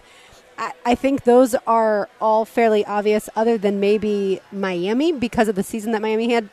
Texas has pretty much always recruited well. Even if they haven't been good the season before, they have great facilities, a ton of money in that program, so great resources. Texas is pretty much always going to be a pretty good recruiting hotbed. But Miami, I think, has been a surprise, but certainly a lot of people expect that that's because of NIL money going to the NLIs, the letter of intents. Nicely done. Yeah, and obviously at Miami there is a world of playing time opportunities everywhere. I mean, everywhere. Mm-hmm. So, Florida and Miami have that to offer. So they can sell that as well. And Mario Cristobal has a reputation for being an outstanding recruiter. So obviously that is what they have sold, and they've done a great job of it. And you look at again, the top 10. Let's just stick with your list. Sure. But which is on 3. Okay, so who do you have 6 through 10? 6 is LSU. LSU has 1 5-star and then 17 4-stars and 7 3-stars. Then you've got Oregon at number 7, Notre Dame at number 8, Oklahoma at number 9, and Florida at number 10. Okay, that's interesting. So Florida's 12th on the 24/7 list. But just going through those, LSU, no surprise. Brian Kelly, with all of his experience, had a great year. That comes from a great family. Great family. Well done. So you knew that LSU was going to recruit well. Yep. I think they've got to be very happy with that. Traditionally recruit well. Oregon anyway. at 7 is a big win for Dan Lanning because they didn't, they get blown out by Georgia early on. They get off to a rough start. They rally a little bit, but, they didn't win their conference. But that's an outstanding job. And, again, you wonder about whether it was promised or whether just the opportunity for NIL when that's basically Nike University. Exactly. You wonder about Oregon. I think Oklahoma at 8 or in the top 10 Sure. is a surprise at 9 on your list because they weren't particularly strong. And Brent Venables, it's his first time as a head coach, obviously comes from a great recruiting powerhouse in Clemson. But that one's a little bit of a surprise. Notre Dame fell. And I am a little surprised. They lost a big prospect today to Oregon. So Marcus Freeman, who was in the top 3 pretty much the entire recruiting year, falls to 9th or 8th on your list, 9th on this one. Again, it's a good class. There's nothing wrong with it, but probably for where they were, a little disappointing in that. And again, I think with Florida, the disappointment is that no one really came in the last few weeks. Jaden Rashada, if he lands in this class, was really the last one. It's a very good class. It's not excellent. It doesn't close the gap to Georgia at all. Georgia's got a much better class. But there is at least a plan here that's been executed where Florida knew they had to go out and get blue chip defensive linemen. You get 5 blue chips, 5 guys that are 4-stars. They've got 18 4-stars in the class of their 20 prospects. 5 are on the defensive line, 5 are in the secondary, 3 are at receiver. Those were critical needs. So it feels like there was more of an actual plan, and that plan was executed than at any point that I can remember where under McElwain and Mullen, it felt like it was just sort of haphazard. The roster and net balance never made a lot of sense. And then with Muschamp, it was all on the defensive side. There was no balance at all, offense to defense. The offense would get very little in recruiting. The defense would do quite well. This feels like there's good balance. There's playmakers at receiver, coupled with what they absolutely had to have, which is a complete defensive overhaul. And you've done that in the defensive line and in the secondary. Yeah, I think that's an excellent breakdown. Good job, Hayes. When it comes to Florida State, they're 3rd in the ACC, so they're just behind Miami and Clemson in the ACC. They've got 1 5-star, according to 24/7 Sports Composite, the wide receiver Hakeem Williams. And then they've got a lot of help when it comes to the offensive line, the defensive line. They've also got some athletes, receiver, running back. They've got 1 quarterback in Brock Glenn, who I believe, he's 6'2", 195, so they've got, a little bit of help when it comes to the quarterback room. So I think FSU, based off of how Mike Norvell has done in the transfer portal and how this class has come together, I think, and again, knowing who your quarterback is going into next season is a huge help there too. I think Mike Norvell's done a great job, and again, he will mine that transfer portal very well. Yeah, I'm not as high on Florida State's class. I think you look, they're 20th on the 24/7 Sports team rankings, 16 commitments. So like we talked about, there's not the 25. Right. If there was 25, they'd be much higher. So it's a small group of 16. But of that 16, to only have 7 that are blue chip prospects on this list, they have 6 4-stars and the 5-star receiver. That's a little disappointing considering, again, they had a lot of buzz in September, the hot start, a lot of buzz now. The most buzz they've had is now. They've won 5 in a row. They're going to play a bowl game in Orlando. A lot of momentum. They've got a lot of guys coming back. So I'm surprised that they weren't able to, pull that into a more comparable class with Florida and Miami. Again, and Lauren, you bring up the blue chip ratio, and it's a great list to reference. So if these numbers held, Miami would have 17 blue chips of their 26. That's pretty good. Yep. Florida would have 18 blue chips of their 20, which is outstanding. And then Florida State, 6 of their 16. So you'd probably like that to be a little closer if you're the Noles. Yeah, that's a very good point. The one thing, though, that you did say, they have a lot of guys coming back. I wonder if that kind of limited the amount of players that they could bring in this class, because obviously with Florida, a lot of guys, like over 20 players, have decided to hit the transfer portal or leave of their own volition, whereas Florida State, everybody wants to be there. And so you certainly want to be in that position if you're a Nole fan, that guys want to play for Norvell and also have been good enough to step up the level of competition, where at Florida, not so much. Anything coming out of... No, I don't see anything coming out of the Billy Napier press conference. So I'm guessing that he has not yet started. And so, we're just going to continue to wait and wonder. 2 classes I did want to mention also, Hayes, when it comes to the composite rankings. The fact that... We have breaking news. Okay, go for it. Okay, Nick Delatorre, who covers the Gators, is just tweeted the Gators 2023 recruiting class list.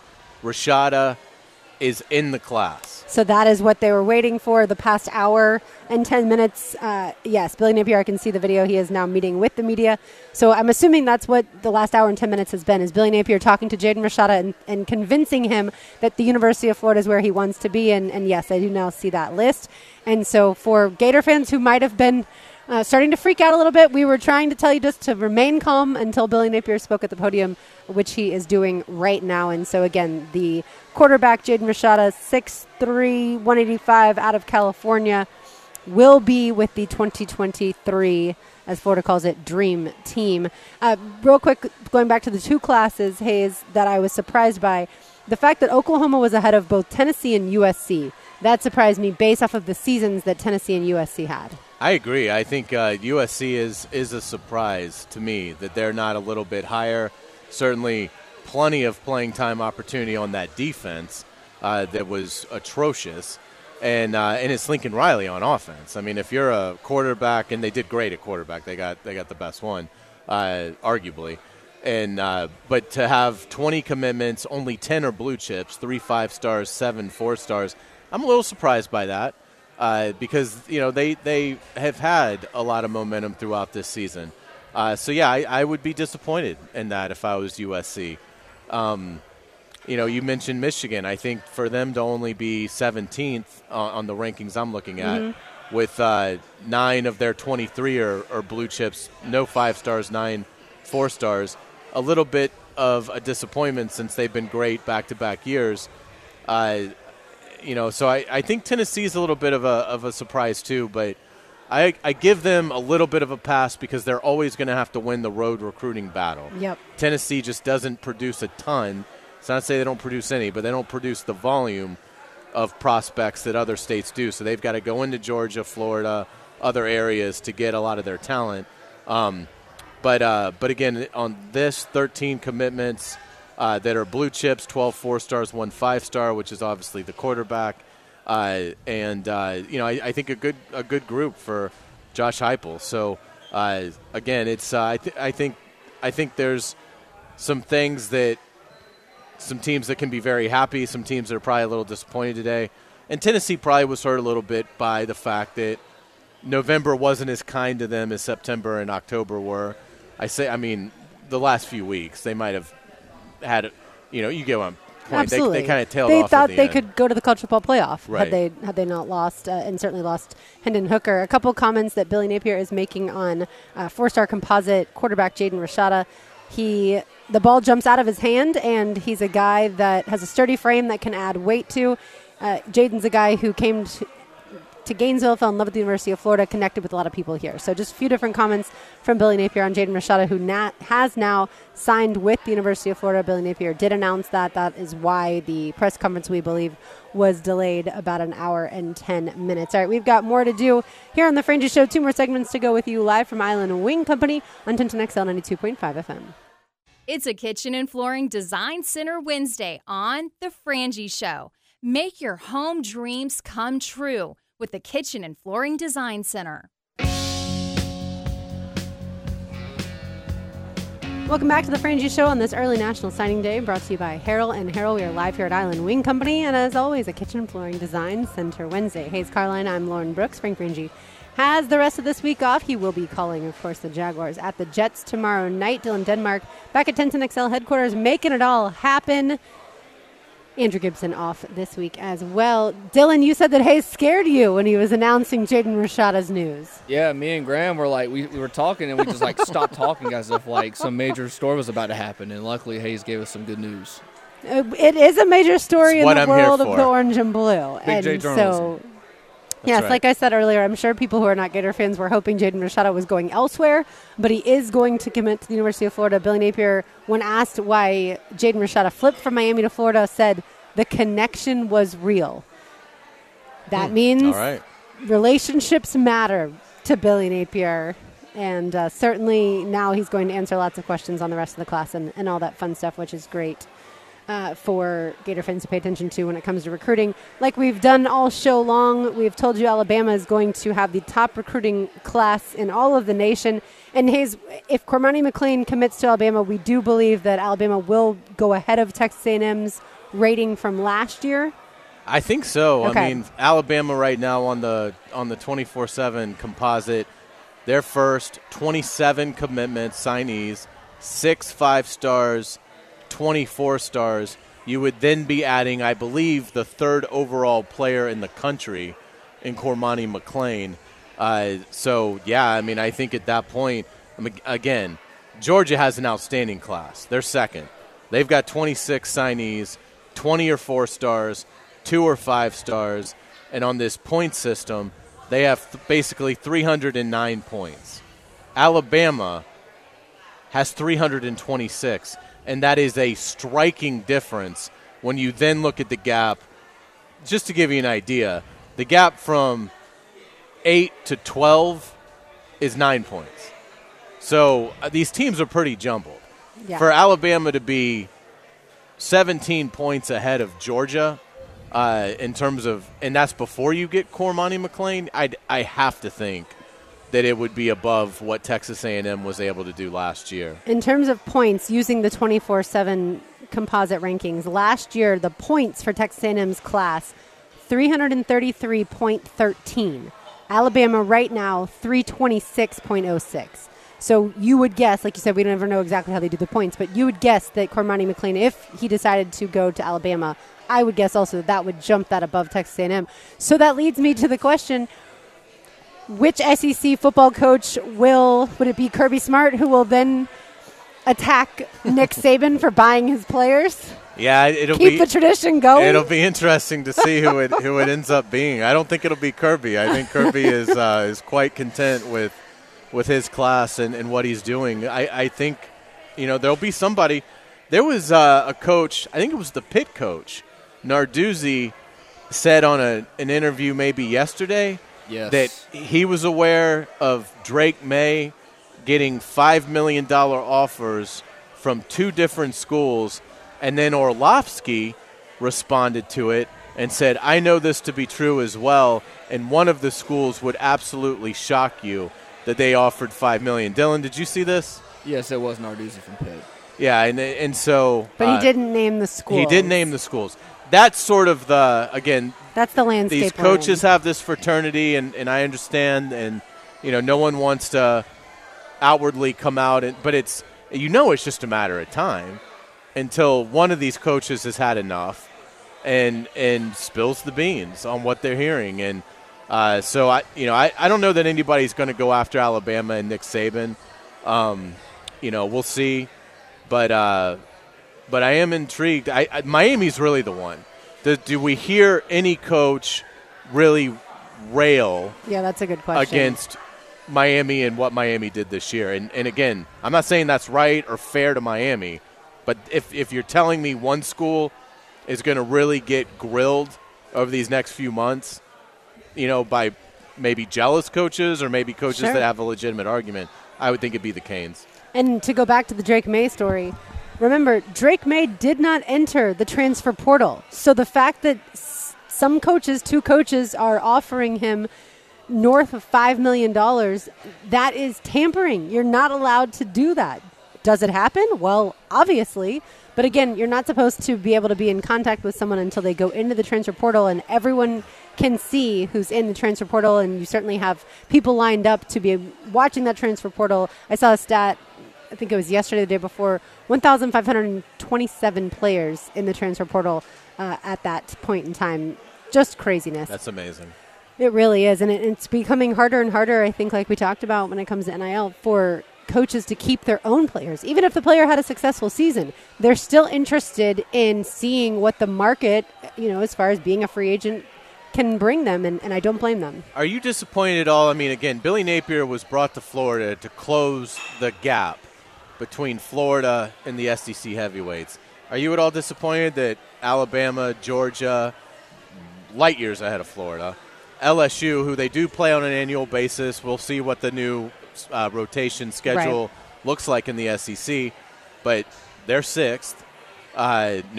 Tennessee is 10th on the list I'm looking at. Okay. So you are ahead of, again, on my list, Texas A&M, South Carolina, Auburn, Arkansas, Mississippi State. But any concern, any irritation that it doesn't look like in this class that Florida really made up the ground that maybe they needed to? I think after finishing 6 and 7, the way the team, especially the defense, looked all season long, it doesn't bring me massive disappointment. I'm actually like, okay, well, Florida finished 4th in the SEC if all things hold. And again, I'm looking at On3. Hayes is looking at 24/7. So in my list, or on the list I'm looking at, Florida's ahead of Tennessee. Gotcha. Right, so 4th in the SEC. I think with the disappointing season that it was, not getting to 8 wins, I think that's pretty good. I also, though, have a tendency to be more disappointed in how Billy Napier coached as far as the clock management and things like that. The play calling, that to me was more disappointing because I thought the way that he was talked about, obviously recruiter, also, he grew up around football. I thought he'd be this brilliant play caller like we get to see on Sundays with Doug Peterson and certainly tomorrow night, Thursday. So that to me has been the more disappointing part. I mean, you're talking about a coach that had Anthony Richardson, who may go in the top 20 in the draft. A lot of people think he will. And you couldn't at least get to 8 wins. Now, granted, yes, like we've talked about, the defense was historically the worst defense Florida has ever had. But I still think there were times that Anthony Richardson should have played better. And so I guess the question then is that on AR? Is that on Billy Napier? Well, from this vantage point, it's on both of them. And so Billy Napier, I think the recruiting will come with more success on the field. Look, LSU rebounded and had a pretty good season. The only team really that's in kind of the top 5 that you really would not expect is Miami. But Miami is, from what we believe to be true, paying some players, as is maybe Oregon at 7. I'm not sure if that's where Texas is, but again, Texas has, I think, historically recruited well. So overall, I would have loved, obviously everyone would have loved a top 5, a top 3 team. I'd love to be where Miami is right now. But I don't think one recruiting class is definitely going to spell failure or success for Billy Napier. It's going to be how he does year in and year out, and really, does he hire an offensive coordinator and kind of fix the play calling on the field? Yeah, good points. There's a couple of tidbits that I'll throw at you guys from Billy Napier's press conference talking about some of the signees. Lauren, you mentioned what he said about Rashada. This is interesting. A couple of receivers that the Gators brought in, high 4-star players. I'll start with Eugene Wilson. Napier, quote, he's a one-play touchdown maker.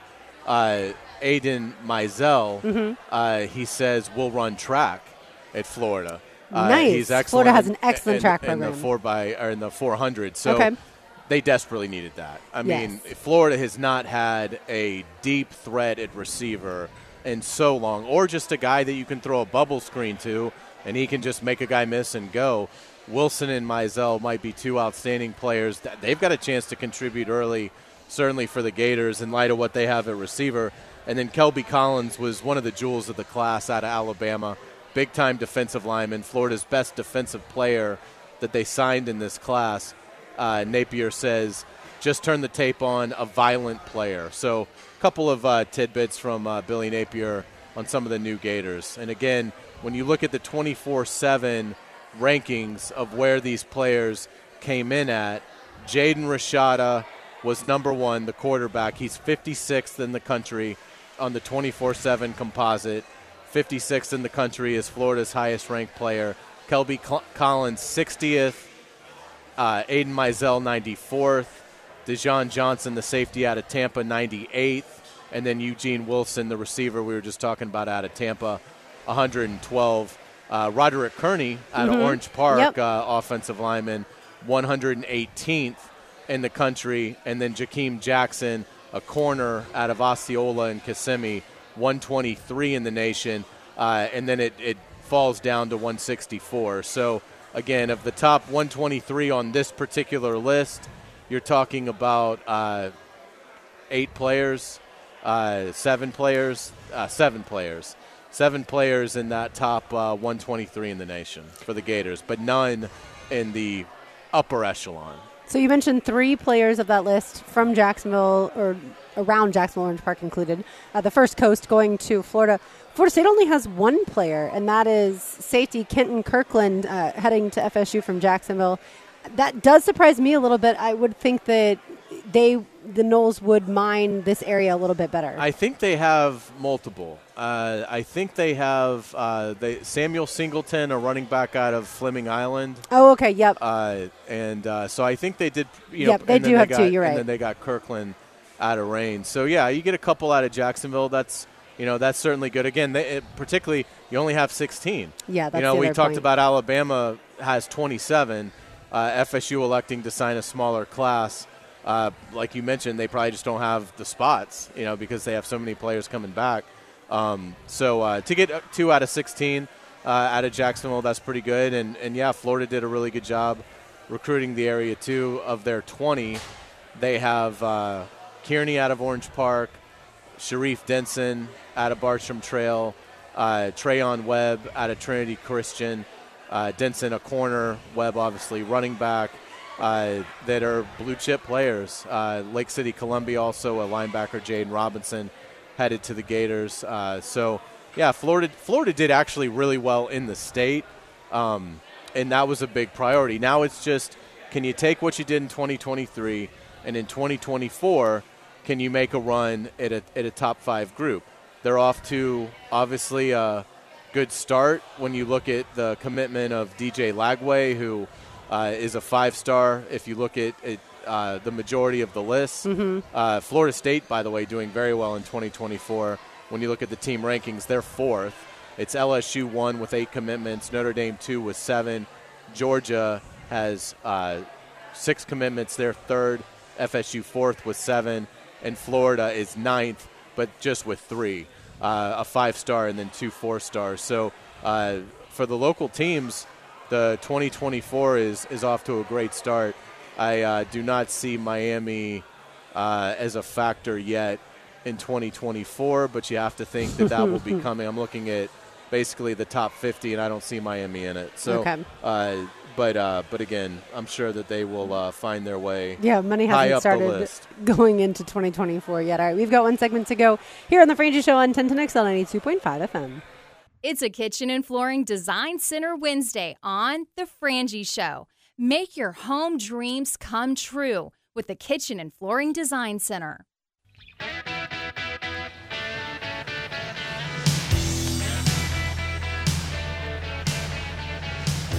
We've had an absolute blast here at Island Wing Company, Bartram Park. Everybody is in the holiday spirit. They've got the tables with the fire going, Christmas music playing. It is the most wonderful time of the year, isn't it, Hayes? It is. The patios out here are sensational. Again, they've got 3 of them. And yes, you can get a big group and sit in comfy, couches with the fire going. It is. Why sit at a table when you can sit at a couch? Yeah, exactly. It's awesome. So love being out here, and ready for Christmas. Hard to believe. What are we, like 4 days away now? That is correct, Wow. sir. We are 4 days away. So if you are like me and you have not finished your Christmas shopping, you better get on it I hope because there's good time weather is for running Santa out. Claus. I certainly hope so as well. A couple things I wanted to get to before we sign off today. Hall of Fame running back Franco Harris passed away earlier today at the age of 72. And, of course, this weekend was going to be the 50th anniversary of the Immaculate Reception. It seemed like it was a little bit sudden, and so certainly that's a tragedy as far as his family is concerned. But what a legend he was as far as the NFL is concerned. I think the first NFL exposure I ever had as a child it wasn't a game. I think I was actually watching one of the shows where they go through a classic game. Yep. And it was that game, the Immaculate Reception game. And that play has been ingrained in me as an NFL fan since the first time. I'm almost imprinted on it. That's so cool. Like a baby duck would be on the first thing it sees when it, pops out of the egg. And it is such a, to this day, amazing play. It's the signature play of the NFL. People I know recently will say, the David Tyree catch, which was amazing. Sure. But there are moments that you always remember where you were. Exactly. The Immaculate Reception, which obviously predates us. Yes. But just the impact that it had on the league, and even beyond that, I mean, Franco Harris was an outstanding player. He's in the Hall of Fame. I think he was a 9-time Pro Bowler, just several 1,000-yard seasons on the ground. Just an unbelievable legacy, and just will be greatly missed, and it is unfortunate. that that this happened just a couple of days before the Raiders go to Pittsburgh and we have the 50th anniversary of that amazing finish. It makes me so sad, and obviously there's a lot of people like us who weren't alive for it, so you go on YouTube and you watch it, and it's crazy that in today's way of cameras and modern age of television, there's no way that we wouldn't have an angle that shows Franco Harris catching the ball. But I think that's what stands out to people. The first time you watch it, you're like, wait a minute, how did that? Well, I didn't get to see it. What, what? And it's so crazy. And just the fact that he was able to catch it and what a way that game ended. And so certainly thoughts and prayers with his family. And this may sound trite because you never want to lose someone, but it's always been especially harder to me to lose someone right before the holidays. Yes. Just because you've had so many traditions and memories, and then you've already bought presents for that person, and it's such a tough thing to begin with, and especially if it, like I said, if it was a sudden death. But certainly people will be celebrating his life. I'm glad he was in the Hall of Fame and got that induction a long time ago. All right, when it comes to the Titans, in case you missed it earlier, Paul Kuharsky, who covers the Titans, tweeted out that Ryan Tannehill is likely done for the season, so that means quarterback Malik Willis would get the nod for the rest of the way. They also brought up Josh Dobbs, former Jaguars practice squad, or former Jaguars quarterback. He was on the active roster for a while, but now practice squad player with the Titans. They activated him to the 53-man roster. So, Hayes, it feels like a Tennessee team that was already reeling now has delivered kind of a gut punch. Yeah, this is unbelievable for Tennessee. This is about the last thing that they could afford to have happen. And again, I'm not trying to sell Ryan Tannehill as a superstar, but he is an efficient player. He's a 94.6 passer rating quarterback right now. That's pretty solid. 13 touchdowns, 6 interceptions, doesn't have a lot to work with, completes 65% of his passes. You now move to a rookie in Malik Willis, who's thrown 38 passes. He's only completed 17 of them, so he's about 44%. That is a just massive loss. I mean, and so it's obviously going to be Derrick Henry, and the Titans have to get Malik Willis ready to play, and I think that's going to be difficult with getting him to a point where in a few weeks, if he has to, he can go on the road to Jacksonville and win a game that could be for the AFC South. And I think it benefits the Jaguars from this perspective as well. He'll have played 2 games as the starter. Houston game Sunday or Saturday, and then the Thursday night game against Dallas. Right. The Jaguars will have a pretty good idea of what he can and can't do and how to defend him, so they're not going to be caught off guard. So I think that helps. But you look at the slate now for the Jaguars from a quarterback's perspective. Yep. Zach Wilson. And then Davis Mills most likely. Or Jeff Driscoll. Yep. And then Malik Willis. That's it. That's pretty attractive. Yeah, if you're a Jaguars fan, which obviously most people listening are, this was, I think, good news. Certainly, yes, Malik Willis presents a little bit of a mobility threat, but I think you'd much rather be facing a rookie without that much experience than you would Ryan Tannehill, who certainly has had a lot of not just experience, but also postseason experience too. People forget the Titans were the number 1 seed in the AFC last season. So certainly Jaguars-Jets tomorrow night is going to be a whole lot of fun. Congratulations to Rayshawn Jenkins. He was named the AFC Defensive Player of the Week. Offensive player, though, going to Josh Allen. Last week I said I would rather have Trevor Lawrence over Josh Allen. You and Frank disagreed with me. Do you think you could change that opinion? I think people would all take Mahomes still over Trevor. But do you think I could get you to eventually change from Josh Allen to Trevor Lawrence? I don't think so. Okay. The thing with Josh Allen that I think you have to be somewhat mindful of is the punishment he seeks out. Yep. That is something that if I was a Bills fan, I'd like to see him lessen. Sure. As he moves along. He's a big guy, so it's not that. I mean, he certainly has the frame, but I mean, he's almost kamikaze reckless with some of the contact that he takes. But his arm is unbelievable. His instincts are unbelievable. Probably needs to get a little bit better in the red zone in terms of the chances that he takes. I think that'll improve. But I think I'd have to take Josh Allen. He just athletically is such a marvel.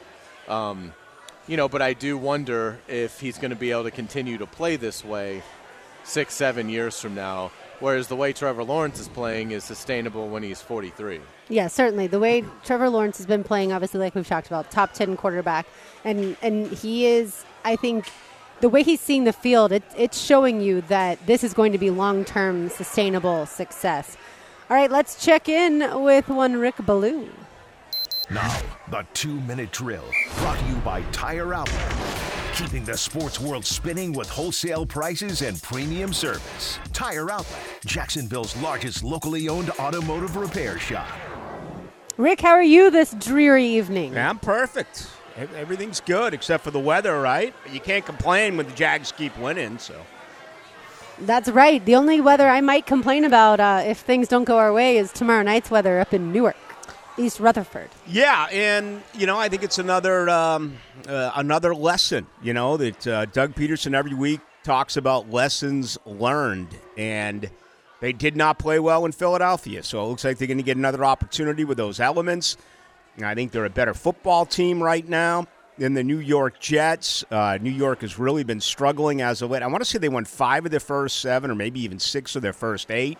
But they have been on the other side of some pretty close games as of late. So I really like Jacksonville and their chances coming up tomorrow night. Well, that is good news because you certainly have been right. Because you had the Jags over the Titans. I remember that. Did you have the Jags over the Cowboys? I had the Dallas Cowboys. Okay. All right. Well, did anyone have? Did anyone? Well, I did, but that's because I always pick the Jaguars, so I can never take credit that I'm some Nostradamus by any means. Rick, how did you feel about the FSU signing class today? If you always pick the Jaguars, can you just let me know what is your lifetime winning percentage? We're not looking at lifetime. We're focusing more on this season and the times that I've picked the Jaguars when no one else has, and how well it's done me in our picks contest. Yeah, I would agree with you. Florida State, better with the transfer portal than certainly the incoming freshmen. They're still waiting on a couple of guys. They did bring in some quality players at wide receiver and the offensive line. Still looking for a little bit more.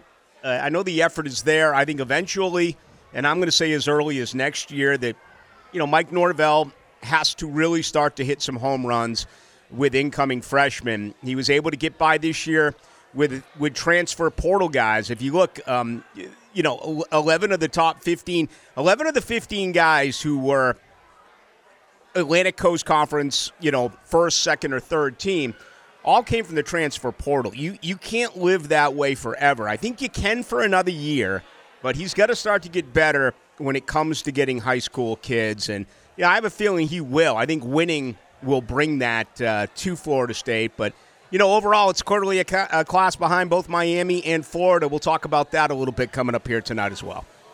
All right. Sounds good, Rick. Well, thanks so much. We'll be listening. Have a great one. Thank you. All right. Thank you. All right. Next time you will hear Hayes is tomorrow, 3 o'clock, the kickoff show. Hayes and Ryan the Hacker Green have it for you, previewing Jaguars-Jets until around 5:15.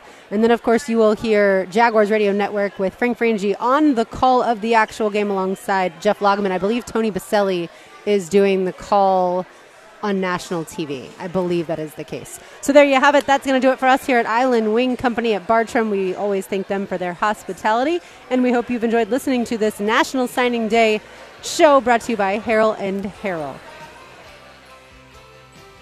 Mark, I'm Lauren Brooks for the absent Frank Frangie and Andrew Gibson. Talk to you tomorrow.